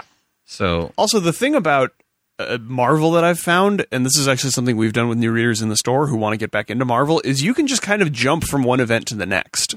They do a good enough job with kind of setting up who's who and what's what that you can just kind of go like start with Avengers Disassembled, which pretty much began sort of this age of Marvel, and then just jump to House of M, and then jump from House of M to Civil War. You jump from Civil War to what? Dark Reign? No, Secret Invasion. Then to Dark Reign, then Siege. Messiah Complex, if you're interested in what the X-Men are up to this whole time. And you're kind of good. You're kind of good to get right into AVX, because the events lead really surprisingly organically from one to the next. And then you can kind of see which characters you start to get attached to in these events and maybe go explore their books. But that is the best way I've found to get into Marvel books, whereas DC's events are kind of discrete and isolated. Like, we've had... God, how many crossovers since the New 52 started? We've had, I think, 14 crossovers, and that's not even an exaggeration. But most of them have been like, Green Lanterns has had their own, right? Which is fine, and then Batman. But then it's like, what if I'm not interested in Green Lantern? But then I still want to get into where would you start if someone was like, I want to get into DC?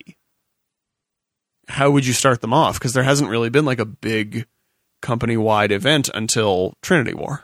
Yeah. So I mean, that's kind of a good thing in a way. Is It's both a good thing and a bad thing. You don't have to worry about all those. So like, if you just want to read Batman, read Night of the Owls, Court of Owls, and Death of the Family, and if you just want to read Green Lantern, you can just worry about those. And but it's like the other thing with Marvel. We saw like Reed Richards with an Illuminati and all that, and New Avengers, which they addressed. But then he's also off, in his own title, he's in a different time period. They mentioned that. I remember one time. So I don't know. I mean, it's it can be a mess either way. But the fact is, they both do have pros and cons. Yeah, people like the events, and as much as everyone complains about them, they sell. They sell. People are buying them, and they're going to keep doing them. So I guess, Marvel kind of is more universe-focused and DC is more character-focused. So it seems like if you're on a budget, DC is easier because, except for Forever Evil, which even that, you look at like Superman titles or, Batman, well, at least, I mean, maybe that's a little different because they haven't hit yet. We're not seeing the full-fledged interactions. Yeah. Kyle Higgins said that I think issue 29 is the last issue before the impact of Forever Evil hits. Right. So, you don't have to worry about the other ones so much. Versus with Marvel, they are almost like universe wide. Yeah. But even though like you have Age of Ultron, that really didn't cross over. You had the AU books. Yeah. But it kind of didn't cross over. They were all kind of one shots. Yeah. So that was kind of weird. Is like here's this big event dealing with all these characters, and at the same time, it's like, I mean, the AU book for Fantastic Four didn't fit with the timeline. Nope. Because they were like with Julius Caesar, the month before. Yeah. And then we see Sue Storm running around. So, it's like, it didn't even fit there. So, it's weird where it deals with all these characters, but then it kind of ignores. It really is about what you're looking for. And there really are, you can't just kind of speak universally to like, this is the best way to do it. This is the inferior way to do it. Yes, because there are pros and cons to both, and that's where we just can't get that hung up on continuity. It's like it'd be nice if there was perfect continuity. It's not going to happen. It's never going to happen. You need to go back to the time, and they still screwed up continuity when like Stan Lee was writing almost everything. They still screwed up continuity because you can't just keep all that stuff straight, even from one person or now the 15 or 20 who are currently writing.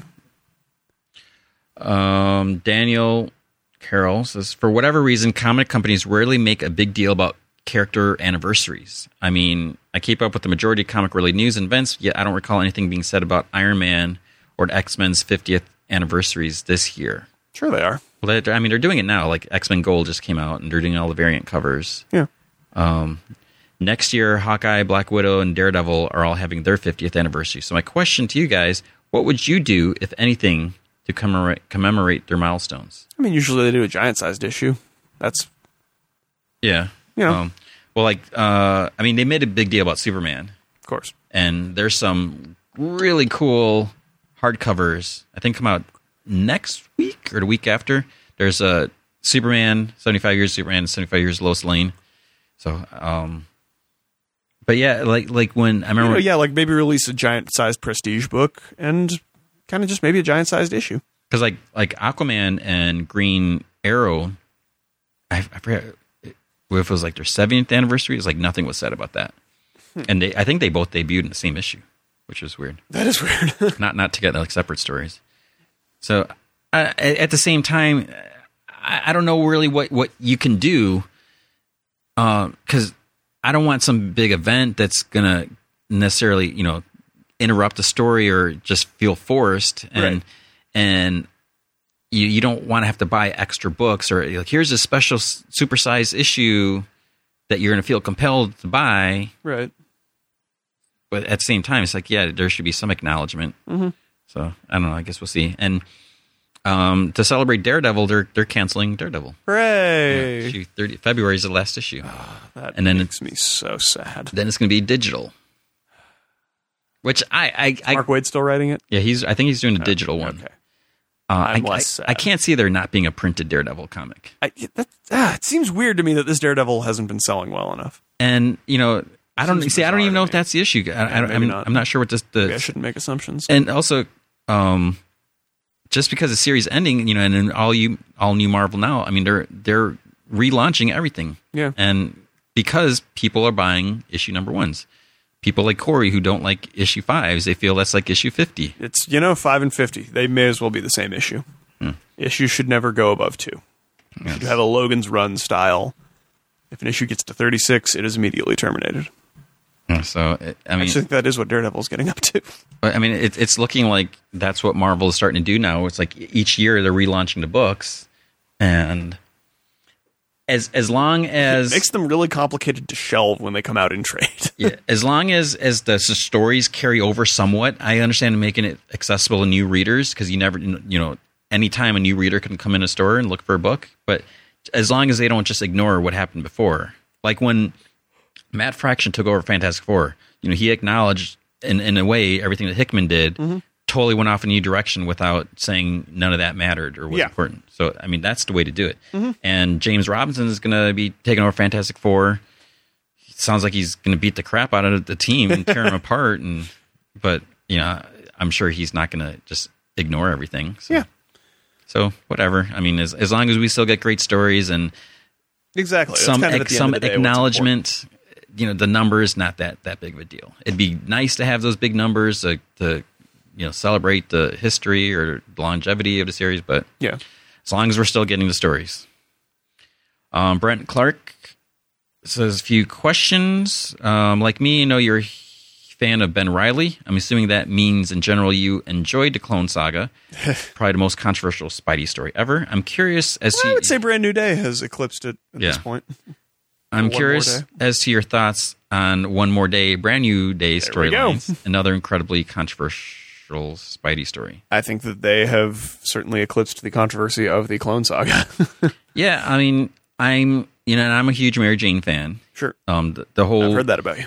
Editing the marriage. Yeah. Well, like that. It certainly did. I think it was unnecessary and it was ridiculous. But at the same time, those first Brand New Day stories, those were really good. Mm-hmm. And when they had the rotating writers, doing it was 3 times a month, I enjoyed them. Even though I was ticked off that they just ended the marriage and everything, and the potential of May again, Parker. for me, it was the way that they ended it. Yeah, it was with we wished it away. Like that was. There were better ways. I guess I just didn't really focus. It's like, okay, yeah, I don't agree with this. It's over and done with. And I can't sit here and complain. It's not going to change anything. Yeah. But then looking forward, it's like, okay, I can get into this. And I mean, it also bothered me, like the sort of stuff that got caught up in the collateral of the marriage ending, like the whole his identity is no longer public. Like that was one of the biggest things that happened in Civil War. Mm-hmm. So, I didn't like that idea either. Well, but for them to just.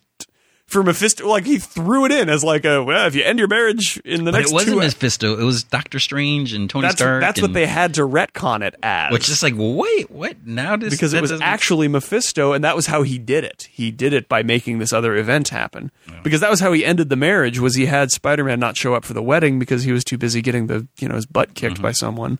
Yeah, and Mary Jane's like, I've had enough. Which I actually liked. I liked her whole I can't watch you kill yourself because of this martyr complex to a man who I don't think would want to see you like this. And I actually loved that psychology. I thought that was one of the most amazing things ever written. I just hated how we got there. Mm-hmm. Have there been any storylines for any characters more controversial than Clone Saga and One More Day, Brand New Day? Identity Crisis was pretty controversial in its day. Yeah. I can't think of anything. Would you say Death and Return of Superman? Was that controversial? Nah. I mean... I guess I don't know. I mean, I remember when that happened, and everything, and I remember hearing, the rumblings that DC was ready to cancel the books, Superman, because they weren't selling or whatever. But we still had stories, and I think there was still the glimpse, like Superman talking to Jonathan Kent when he had his heart attack, and so it's like, okay, he's probably going to come back. Something's going to happen. So, right. And then we had Reign of the Superman that kept us preoccupied. Sure. It's like, okay, what the heck is going on? And the whole thing is like, could one of these really be Superman? It's like, no, it can't be. I like the guy with the Bret Hart sunglasses. Yeah. What are your thoughts on silent or enough said issues? I like them when they're done well. You know. He says, personally, I always feel like I didn't get my money's worth with them. I think it depends on execution. Sure. I mean, and you have to know what you're getting into. yeah. Because like when they did the Enough Said issues, they included the scripts, and I think most of them, if not all. So you can see that it's not like the writer saying, "Yay, I don't get to do anything." Yeah, the writer doesn't get a day off. Because they maybe have to actually work harder to express to the artist that this is what I need you to convey. You know, you need to make sure the story flows and all that. And yeah, you could potentially zip through it a lot faster, but you'd want to take your time and go through that. Yeah, notice the background details. Because like Mind the Gap, there was an issue where there was some silent stuff, but it's like with that, Mind the Gap is like this huge mystery of what's going on. So you had to look at each panel, each page, and make sure you're not missing anything. Yeah. So some of the Enough Said issues were good. Some like but then it all goes back to G.I. Joe 21. I think that was the first one I remember. It was the first encounter with Snake Eyes and Storm Shadow, where you see it's like they got the tattoo and that there's some connection between them. Right. Because Storm Shadow had kidnapped Scarlet, and so Snake Eyes had to go, and the whole thing is Snake Eyes can't talk, and right. So that was a great issue, and no dialogue, and it's the letters that are like, dang it, yeah, exactly. I don't have a job this month, so. But yeah, Cabo. I don't. It's as long as it's not used often. Yeah. I mean, it should be super rare I occasions. can't remember the last time one actually was used. I don't know. No. Okay. It's a question from Joe. My question involves spoilers from the recent Battle of the Atom, so I think it's safe to talk about that now. Sure. I was wondering if you guys had noticed the parallels between Ultimate Marvel Universe and the main one. Just recently, the antagonist Jean Grey, and sometime last year, both Peter Parkers died in both universes.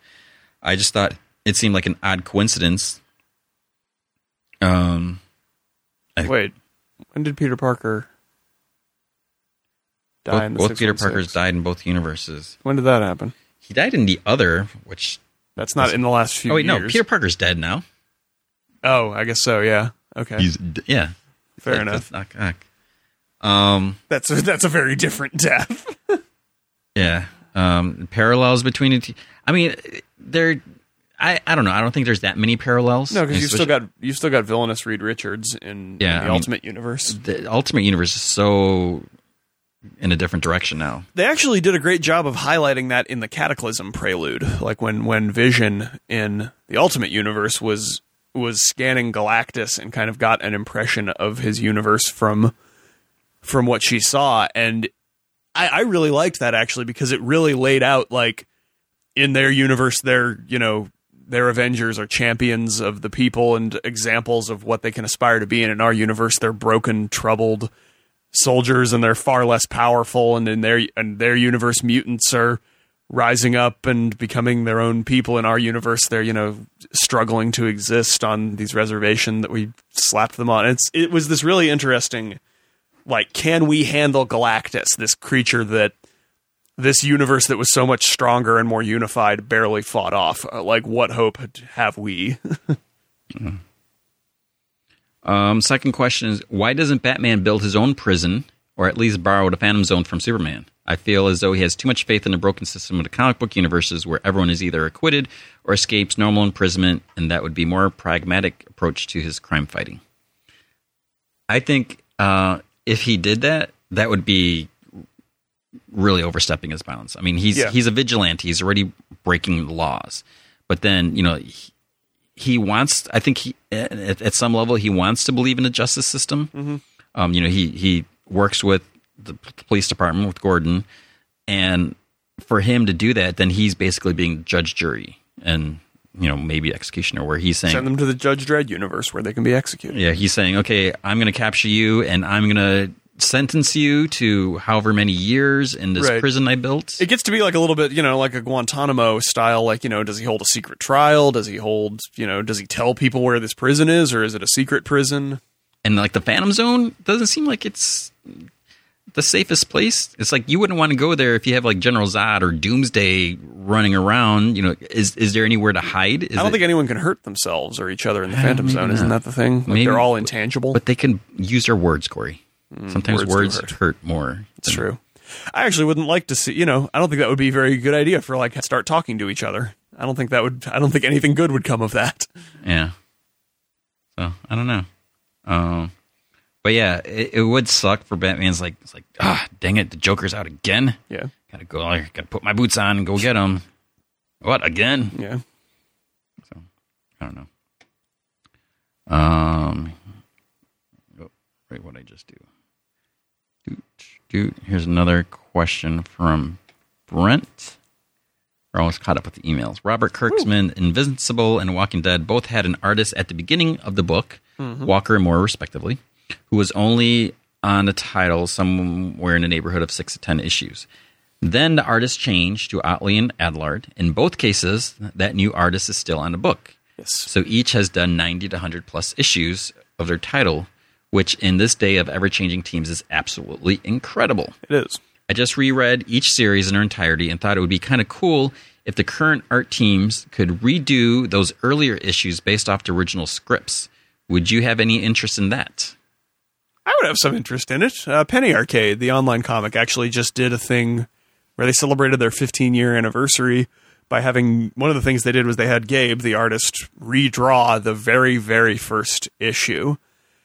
And it's mind-blowing because they also had a link to the first issue, like how much his style has changed over the 15 years. And you actually, when you go back and read both Adlard and Otley, when they first started out, their styles were very different.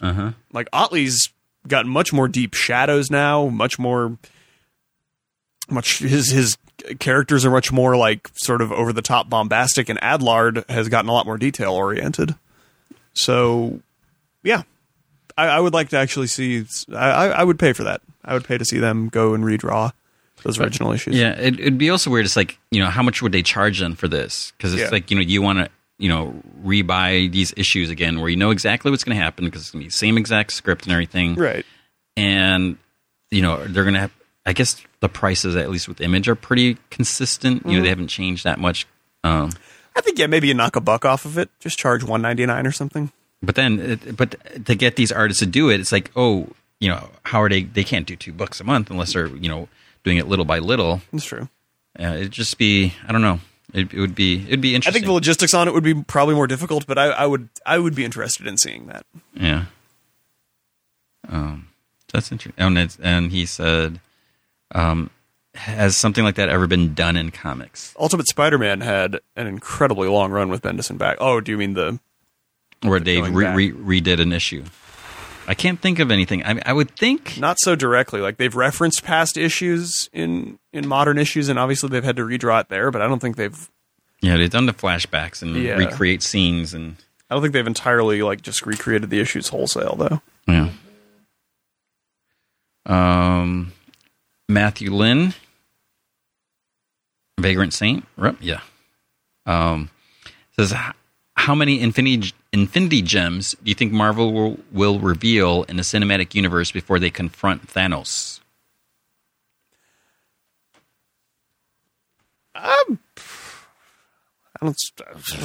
They could do 1. They could do 5. I don't really know if there's a reason to. Yeah, like whatever they. I don't know. I was going to ask you a question, but I guess I shouldn't. Oh, come on. Do it. Well, I don't want to spoil. Do it. Since you haven't seen Thor. Tony Guerrero, ask your question. Well, what's the deal with the Tesseract? The cosmic. It's the cosmic cube. Yeah, it's a cosmic cube. It's a source of limitless power. But it's not considered an Infinity Gem in the cinematic universe. No. It's just the Was it an Infinity Gem in the... No, it wasn't. I mean, Thanos got a hold of the Cosmic Cube before he got a hold of the Infinity Gauntlet, so they could just be doing that storyline. Yeah. Because Vagrant Saint says, do you think we'll see something in upcoming Captain America, Guardians of the Galaxy, and Avengers movies? I think we'd be more likely to see it in Guardians of the Galaxy if we were going to see it anywhere. So there is a rumor, and this could be a potential spoiler if it's true, that I think Thanos wasn't, and again, this is pure speculation, that Thanos wasn't going to be the big bad guy in Guardians of the Galaxy, but sort of like behind the scenes, and he gets Ronan to say, hey, go do this. Right. And then, to save Thanos for something down the line. And I don't know, would that be Avengers 3? Or, because I do like the idea of Thanos not being Avengers 2. Yeah. Because he's too big, and they, Avengers 2...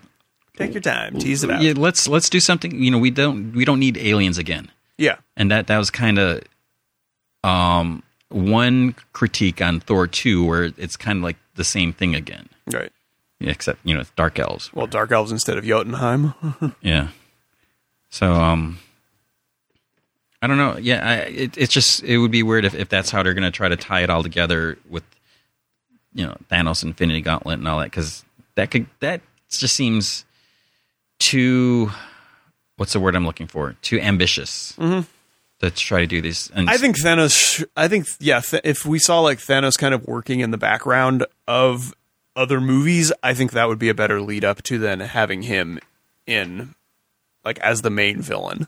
Like even if it was just like the stinger at the end, like if it was just 5 minutes of Thanos just looking for the Infinity Gems or the Tesseract across multiple movies, I think that would be an interesting build up. Yeah. As opposed to like, having him star in his own movie already, or like having him be the villain of the movie already. Yeah. So it just seems weird. It's like how it just seems like it'd be too much to try to get into. So, let's see. All right, so let's do a few message board questions. Woo. Wasari says, "Hey guys, hope everything is going good. I have another question about American Vampire, even though Vertigo delayed it once again to spring 2014. I actually have two questions. Why do you think that Skinner Sweet transformed Pearl into a vampire? You caught up? Have you been reading? No, I'm not entirely caught up. I think I'm in volume 3. So in the beginning, the first arc, he turns Pearl into a vampire. Yes. I guess that is a good question. I've kind of thought about it, but not really. I mean, for fun an answer? Like he doesn't seem like he's got exactly a plan. Yeah. So it's almost like, I don't know if he necessarily intended for it to happen, because he was this quote unquote American vampire. Right. He's this new breed of vampires, and it just seemed like it kind of happened, and then he's just like, okay, and I don't know if there's any other deep motive. I guess I've never really thought too much about that. Like, why? Yeah, it seemed a little weird. He seems like the kind of guy who just does stuff because it makes him happy. It gives him a laugh. And maybe it'd be like, it's like, oh, let's see what happens. Yeah. Even though could cause problems for him down the line. I don't think he's thinking that far ahead. Well, I think he kind of likes the challenge where he doesn't try to make things easy. Right. He doesn't shy away from that. So, number 2, do you think he loves her? I don't think I'm far enough in to make that judgment. But I don't know if he's capable. I think it's more of like just, this could be interesting to have someone else running around rather than try to do away with her, if there's any conflict or anything. Right. Wasari says, I ask this because I'm almost dead certain that he is in love with her. Mm. Also, how do you feel? I shouldn't read that next question. All right, then. Except for Wasari, if you're listening, you better be listening. I think it could be interesting if this last question is the case, but we'll have to wait and see. Yeah, never know. All right, Artistic Needham says, and he's included this little image here. Says, do comic book henchmen aspire to being big supervillains the same way real life backup singers aspire to be big solo stars, like how Sheryl Crow sang backup and is now a big star? I think some of them do. Sheryl Crow sang backup for Don Henley. I saw Don Henley in concert. I don't know if she was one of the backup singers. I vaguely remember the stage set up, and he had 3 backup singers. I don't know if she was. She might have been. Huh. So I may have seen her in concert. There you go. Not known it. Do the Riddler's henchmen or any super criminals want to one day be a crime boss like the Riddler or Two-Face? I feel like I wrote about this before. I feel like it varies from person to person, just like in real life. Sometimes you get, especially working in an office or something, you see some people are happy being middle management. Yeah, they don't want to be in charge of everything. And it's a lot of responsibility. You would like the bigger paycheck, but yeah, there's more responsibilities. Money's not everything, especially if if you're easy, comfortable, less stress. Yeah, exactly. You get to take vacation whenever you feel like it, as opposed to like, oh, well, you can't take your vacation then. This is going on. Yeah, but at the same time, I mean, if you're not the boss, then you are bound by. Sure, you're beholden to someone else. Like, you can't take vacation now. Right. We've got crunch time. I just think a lot of them, and maybe it's because they don't have a college degree or a high school diploma. Sure. Or high school, they don't have any. That's school all they can do. Where it's easy money, and I don't think some of them aspire to do anything. Yeah, a lot of them might not have the brains for planning. I don't think, and by setting yourself up as a crime boss or something bigger, you're putting a target on your back. Yeah. Versus working, being a henchman or underling, you can collect your paycheck, take part, and you may have more risks, but you can kind of blend in with the others. Yeah. So I think that's the case. But at the same time, it's like, I don't think you want to be like Two-Face's henchman or Joker's henchman. I mean, some of them there's more risk. Yeah, I think I've brought this up before, but there was a great HeroClix, which is a miniature superhero game, where they have like their powers are on both the dial that you turn and these cards, and sometimes they'll give even ordinary powers like a name on the card to kind of justify like, here's why like Nick Fury would have the psychic blast ability, because they're actually using it to represent armor piercing rounds. And one of them was for a henchman, and all of it was like, all of the powers were like pieces of advice that you'd have. Like, never handle Joker gas without gloves was like poison.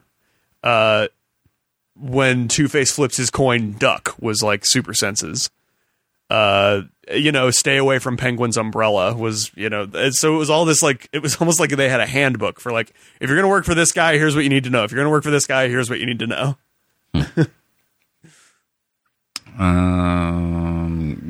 Gers is not. Says, I submitted this question before, and it was answered on an episode where Matt, Greg, and Jen filled in, and they didn't really know how to answer it. No offense if they are listening or filling in again. Wouldn't that be something? That would have been hilarious. If it was you guys again. But I was hoping to get some clarification. I've been trying to delve deep. So this is quote. I've been trying to delve deeper into Marvel. I read New Avengers trade paperbacks 1 and 2 by Bendis, Volume 2, 2010-2013. Spider-Man did not receive a S.H.I.E.L.D. paycheck because he did not reveal his identity to the group. Okay, I remember that. Mm-hmm. I just read issue 1 of Hickman's FF, and Johnny Storm said he would like Peter to fill in for him if something happened. When Peter showed up at the Baxter Building, Sue Storm addressed him as Peter. My question is, why does Fantastic Four know his identity and it's no big deal, while S.H.I.E.L.D. and Avengers do not know his identity? Is there a storyline you recommend? He revealed it to them. Yeah. He trusts them more than he trusts S.H.I.E.L.D., quite frankly. So how come you didn't answer this question before? I did. I wasn't there. Oh, Matt, Greg, and Jen. Yeah, it was Matt, Greg, and Jen. I wasn't there for that one. Yeah, so he eventually trusted them and shared, because there was a storyline where this happened, I think, in Amazing Spider-Man, where they go to another dimension. Yeah, because in the beginning, like when Spider-Man went to read about the symbiote suit, and that was the whole thing. Is like when it came off him, when they got it off him, had to hide his identity. So Johnny Storm is like gives him an old costume with the bag, the Incredible Bag Man. Yeah, but then at some point he's like, and it kind of started with Civil War, where they knew his identity, and just a relationship that Spider-Man and Johnny had, where they gave each other a hard time, but they were best friends in a way. And then after his identity was erased, they went into this like pocket dimension, and they had gone there before, and the citizens, the denizens or whatever, built these huge giant statues. Mm-hmm. Spider-Man didn't have his mask on because he was in this weird tiny dimension. And it didn't matter. But then his statue didn't have a face. And then they're like, wait, we were here. We remember this. How come we can't remember who you are? Yeah. What's going on? And then he came clean, and he's like, okay. And so now the thing with S.H.I.E.L.D., Spider-Man doesn't trust the government, which, not everyone does. And the other thing is Victoria Hand was the one handing out the paychecks. and he really Yeah. didn't trust her, considering Norman Osborn's old right hand woman. lady. Yeah. You're not going to give, although technically Norman Osborn already knows who Spider-Man is, so Yeah, so believe me. yeah, so I mean that was. But yeah, so it's just I don't think he wants his name in a database, basically. Yeah. Because then, Dr. Octopus or whoever hacks that database and suddenly they know who Spider-Man is. Yeah, so then Gersnat said they suggested continuity error. Nope. But I feel his identity is important to maintain. So yeah. So there you go. There is your answer. That is the answer. Those knuckleheads. No, I'm kidding. Zoomifier. A while back, Jen and Matt or Greg, I forget exactly who, were talking about fantasy football. It was Matt and Jen. I just want to let them know that comic book enthusiasts are not alone in loving football and playing fantasy football. I've been reading comic books for 25 years and been playing fantasy football for the last 15. Sure, it's basically a tabletop RPG. A few years ago, the commissioner in my main league, quote unquote, retired, and I had the opportunity to start my own. My last name begins with the letter N, so combined with one of my favorite Marvel studios, the House of N, Yeah. Nice. Fantasy Football League was born. Nice. Throughout the years, I've had fantasy football team names and reflect my love for comics. Some examples would be Team of the Century with the S, Professor X You Out, Spider-Man kicks your ass and has a lot to say about it. That's not... Here's an image of our football team logo. So this is post 7-11 on page 15, if you want to see it. So it's kind of like a House of M, but there's instead of the circle, it's like a football, and then there's an N instead of an M, the same type of font, all that. So very clever. I like it. I can see how a fantasy football enthusiast hearing about this league and how it is run by a fan of comic books might mistakenly come to the conclusion that our FF league is not as serious as some. I can assure them and you and the world that our fantasy football league is no joke. Boom. Jen stated how she drafts a kicker in the first round. That is crazy. Seriously, crazy. To Jen, I'm sure you're a very good fantasy football player, but you are consistently drafting a kicker in round 1 and winning. You're either selectively picking the worst fantasy football leagues on a planet, or you are long shot, as in super lucky. Maybe she knows something you don't. If I drafted a kicker in the first round of my league, I'd have potato salad flying at my face. I might be beat up, laughed at, and peed on. Damn. You are serious. So I wonder if it's in that order. Moving on. That's all. Thought I'd share. Keep up the great work. Zuma. Soak it in. So hope you guys are having a good day. I have a few questions for you regarding Villains Month. Which Villains Month book did you like the most? Oh, I'm trying to remember now. Mongol, I know, was one that I liked Joker's Daughter. a lot. It's just... Zod was good. Mm-hmm. I'm Sinestro was all right. I'm trying to think. I like Court of Owls. Yes, I thought Court that of Owls was a interesting. really good one. The Riddler, was that a good one? Yeah, Riddler was good. That was good. Riddler was real good. I'm trying to think back to the covers Yeah. to try to remember the stories. But yeah, Zod was surprisingly good. Mm-hmm. I was like, man, I don't need to read this, but yeah, it was really good. Yeah, so I guess that it. There we go. Yeah. I'm trying to think. Wasn't great. I do remember that, unfortunately. I'm trying to think. There's got to be. I'm sure there's more, but it feels like it's so long ago. Yeah. Was there any villains that didn't get an issue to themselves that you felt should have gotten an issue? I think. Yeah, they covered their Who bases else? pretty well. Who else should have gotten? I mean, one? Clock King, of course, but He was in Little Gotham's last weekend, and so is Zebra Batman. nice. Yeah, I can't think of anyone that, because Mr. Freeze got a book. Yeah, I'm totally drawing a blank. Yeah. What are your thoughts about Forever Evil, Arkham War, Rogues Rebellion, Argus, and Forever Evil Blight? What's Forever Evil Blight? Have I not read that? That's not out yet. That's the Okay. one that they That is the one that they announced is going to be taking place across Constantine, Justice League Dark. Oh, yeah, and that's right. Yeah. something else. And they announced this 4 days after the final order cutoff date. So we couldn't adjust the order because now these books are part of an event. It was one of the most bungled, you've got to be kidding me. So that's how I feel about that. Yeah. So we talked about Arkham War. Arkham War has a lot of potential, I feel like, but they're not living up to it. Rogues Rebellion, I like. The Rogues are cool. Yeah. And Argus, I don't think I read the first issue. I like the idea.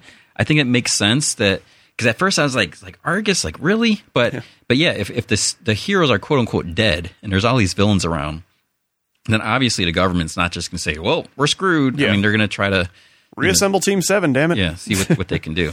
So, and then Forever Evil Blight, that could be interesting. It could be interesting, yes, to be fair, but that's just the way they're handling it is not good. Yeah. All right, just do a couple more.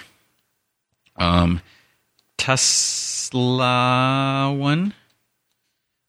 First, got to say, I love the podcast. Thanks. I've been looking for a podcast for a while. That was for me, and this was the winner. You found us. Just for you. Bam. We're going to change the title. Whammy! To the Tesla One Comic Vine podcast. Mm-hmm. Tesla One presents Comic Vine podcast. Tesla. With a 1. Look, the font's, our font's kind of weird. Now for the question. From what I gather, this is mostly a question for Corey, since he reads Invincible. I'm reading Invincible. Actually, I went slowly but surely. I went to Image on Tuesday. Ooh, I drove to Berkeley. Yeah, it was fun. So we had it was a meeting. So, but yeah, I saw their little storage room. I was like, serious business. It's like, I'm getting the hardcovers. But yeah, so I'm on book 5, so I'm catching up. Anyways, let's see. Tesla just caught up with Invincible and bought Guarding the Globe Volume 2 and has been buying Invincible Universe. Excellent. But he's yet to read them due to the fact that he doesn't have Guarding the Globe Volume 1. Is it safe to read what I have so far and read Volume 1 when I manage to pick it up? Yes, absolutely. After Villains Month, I've just been unable to buy anything extra. Yeah, I can understand that. Yeah, you're fine. You're completely fine. Okay. Ganthet Ward. I'm trying to see. Oh, I know this is way too late, but to the guy who wanted a good Huntress story. That's too late. Okay. The second season of Justice League Unlimited had her and the Question in a pretty major role near the end. So I highly recommend that. That was a really great. Just that whole season was great. Okay, we're going to do 2 more questions. Fantastic. Ganthet Ward 20. I'm behind on podcasts, so it'll be a while before I hear you guys talk about it. Anyways. So we'll be just in time. Maybe, yeah. This is from a month ago. I was thinking the other night about Robins.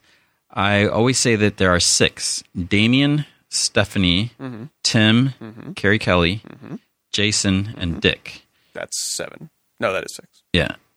It occurred to me that there is Helena Wayne running around now in Earth Prime. So now I guess I need to count her. I know the number of Robins is something some people will dispute. So where do you guys stand on all that currently? Well, I'd say, Carrie Kelly, yes, she was a Robin in Dark Knight Returns. Right.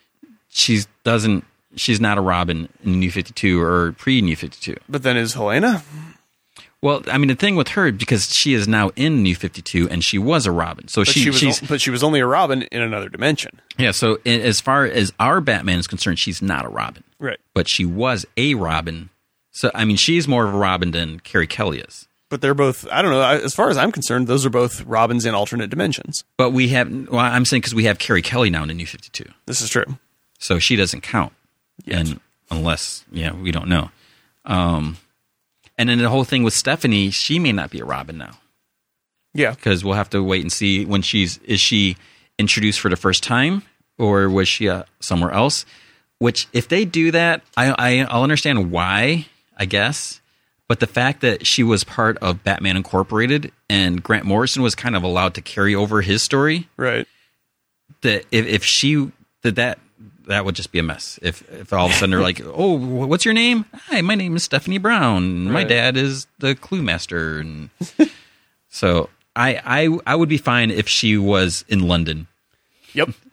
With Wally. But then that's another Robin. That is like one Robin a year, pretty much. Well, she was only Robin for like 2 or 3 issues. Yeah, that's true. And then, I mean, partly it was to get at Tim when he quit because his dad found out, made him quit. And then she messed something up really bad. Yeah. And then so Batman kind of booted her. But then later when she was dying, when he thought she was dying, she's like, "Was I ever really Robin?" He's like, "Yes." Yeah. Yes. Totally. So yeah, so there you go. I mean, Dick, Jason, Tim, Stephanie's debatable because we don't know. We'll have to see. And then Damian. Yeah. And then Helena's like an honorable mention because she was in her world, but not in the real world. But she is in the real world, so she's like the weird one. And Carrie Kelly is just in Dark Knight Returns. Yep. So she doesn't count since she's so far. Yeah. Okay, the last one, the Cyan Lantern. All right. Says, "Hey guys, by the time you read this, NYCC has passed, and I hope it was a great show for everyone. My question is, what do you think of Jeff Johns leading all of DC's company-wide events?" Company-wide. Well, I mean, we've only had one. Yeah, so far. Yeah, I mean, working out fine. The thing, if he's a chief creative officer, let him do it. Yeah. I mean, he's supposed to be on top of everything going on, so that's fine. Yeah.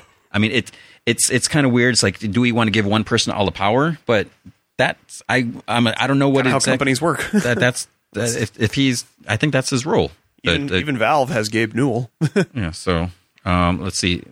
Cyan Lynch says, "Don't get me wrong, love the guy's work, yet I feel he needs to step down from company-wide events. It began with Infinite Crisis, then we're talking further back. Okay. part of 52, followed by Blackest Night, Brightest Day, Flashpoint, and the most recent Trinity War. To be fair, that event was shared.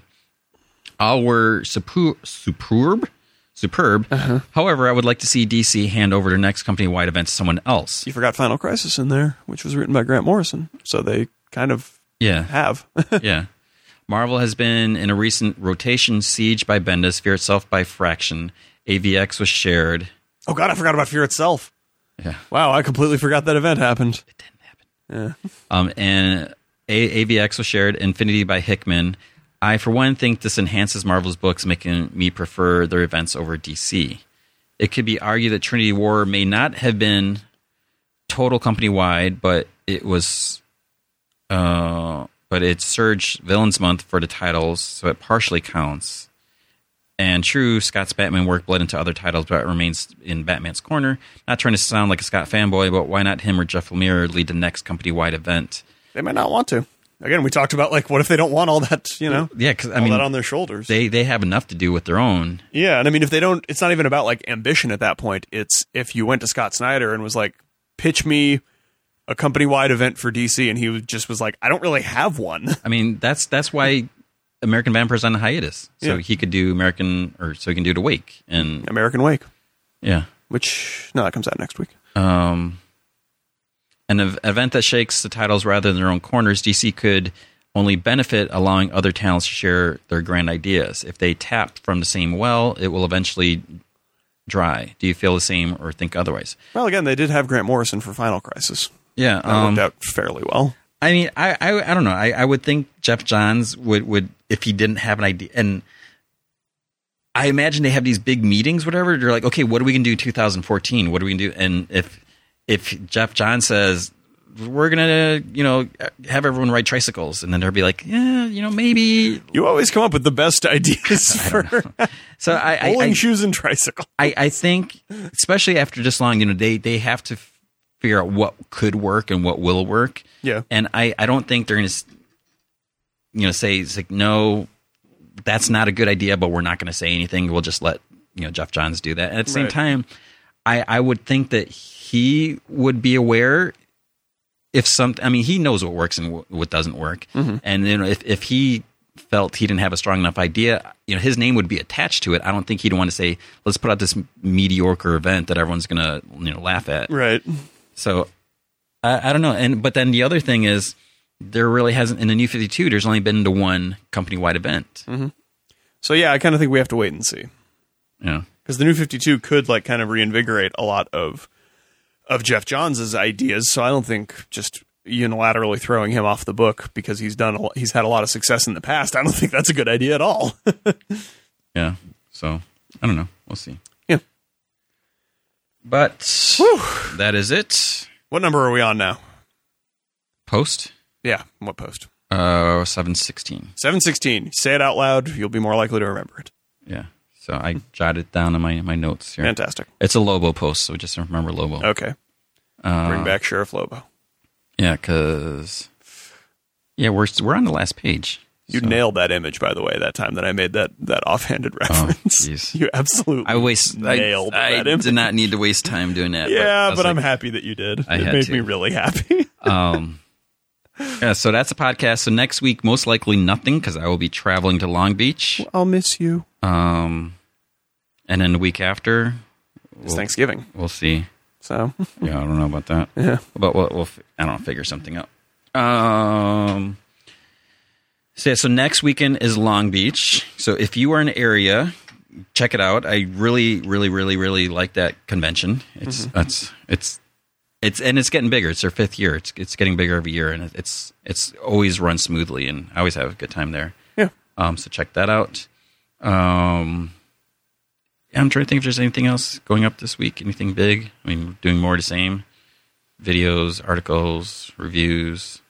Awesome. Watch The Shield on Tuesday because it's going to tie into Thor. Yes. No one from Thor is going to be in it, as far as I know. Tom Hiddleston will likely not be making an appearance. They kept it under wraps. Nor Chris Hemsworth. Yeah, or his biceps or abs. They have their own agent. Yep. So their own casting agent. All right. Thanks for watching. Whee! And yeah, that is it. So Bye-bye. we'll be back next time. Bye.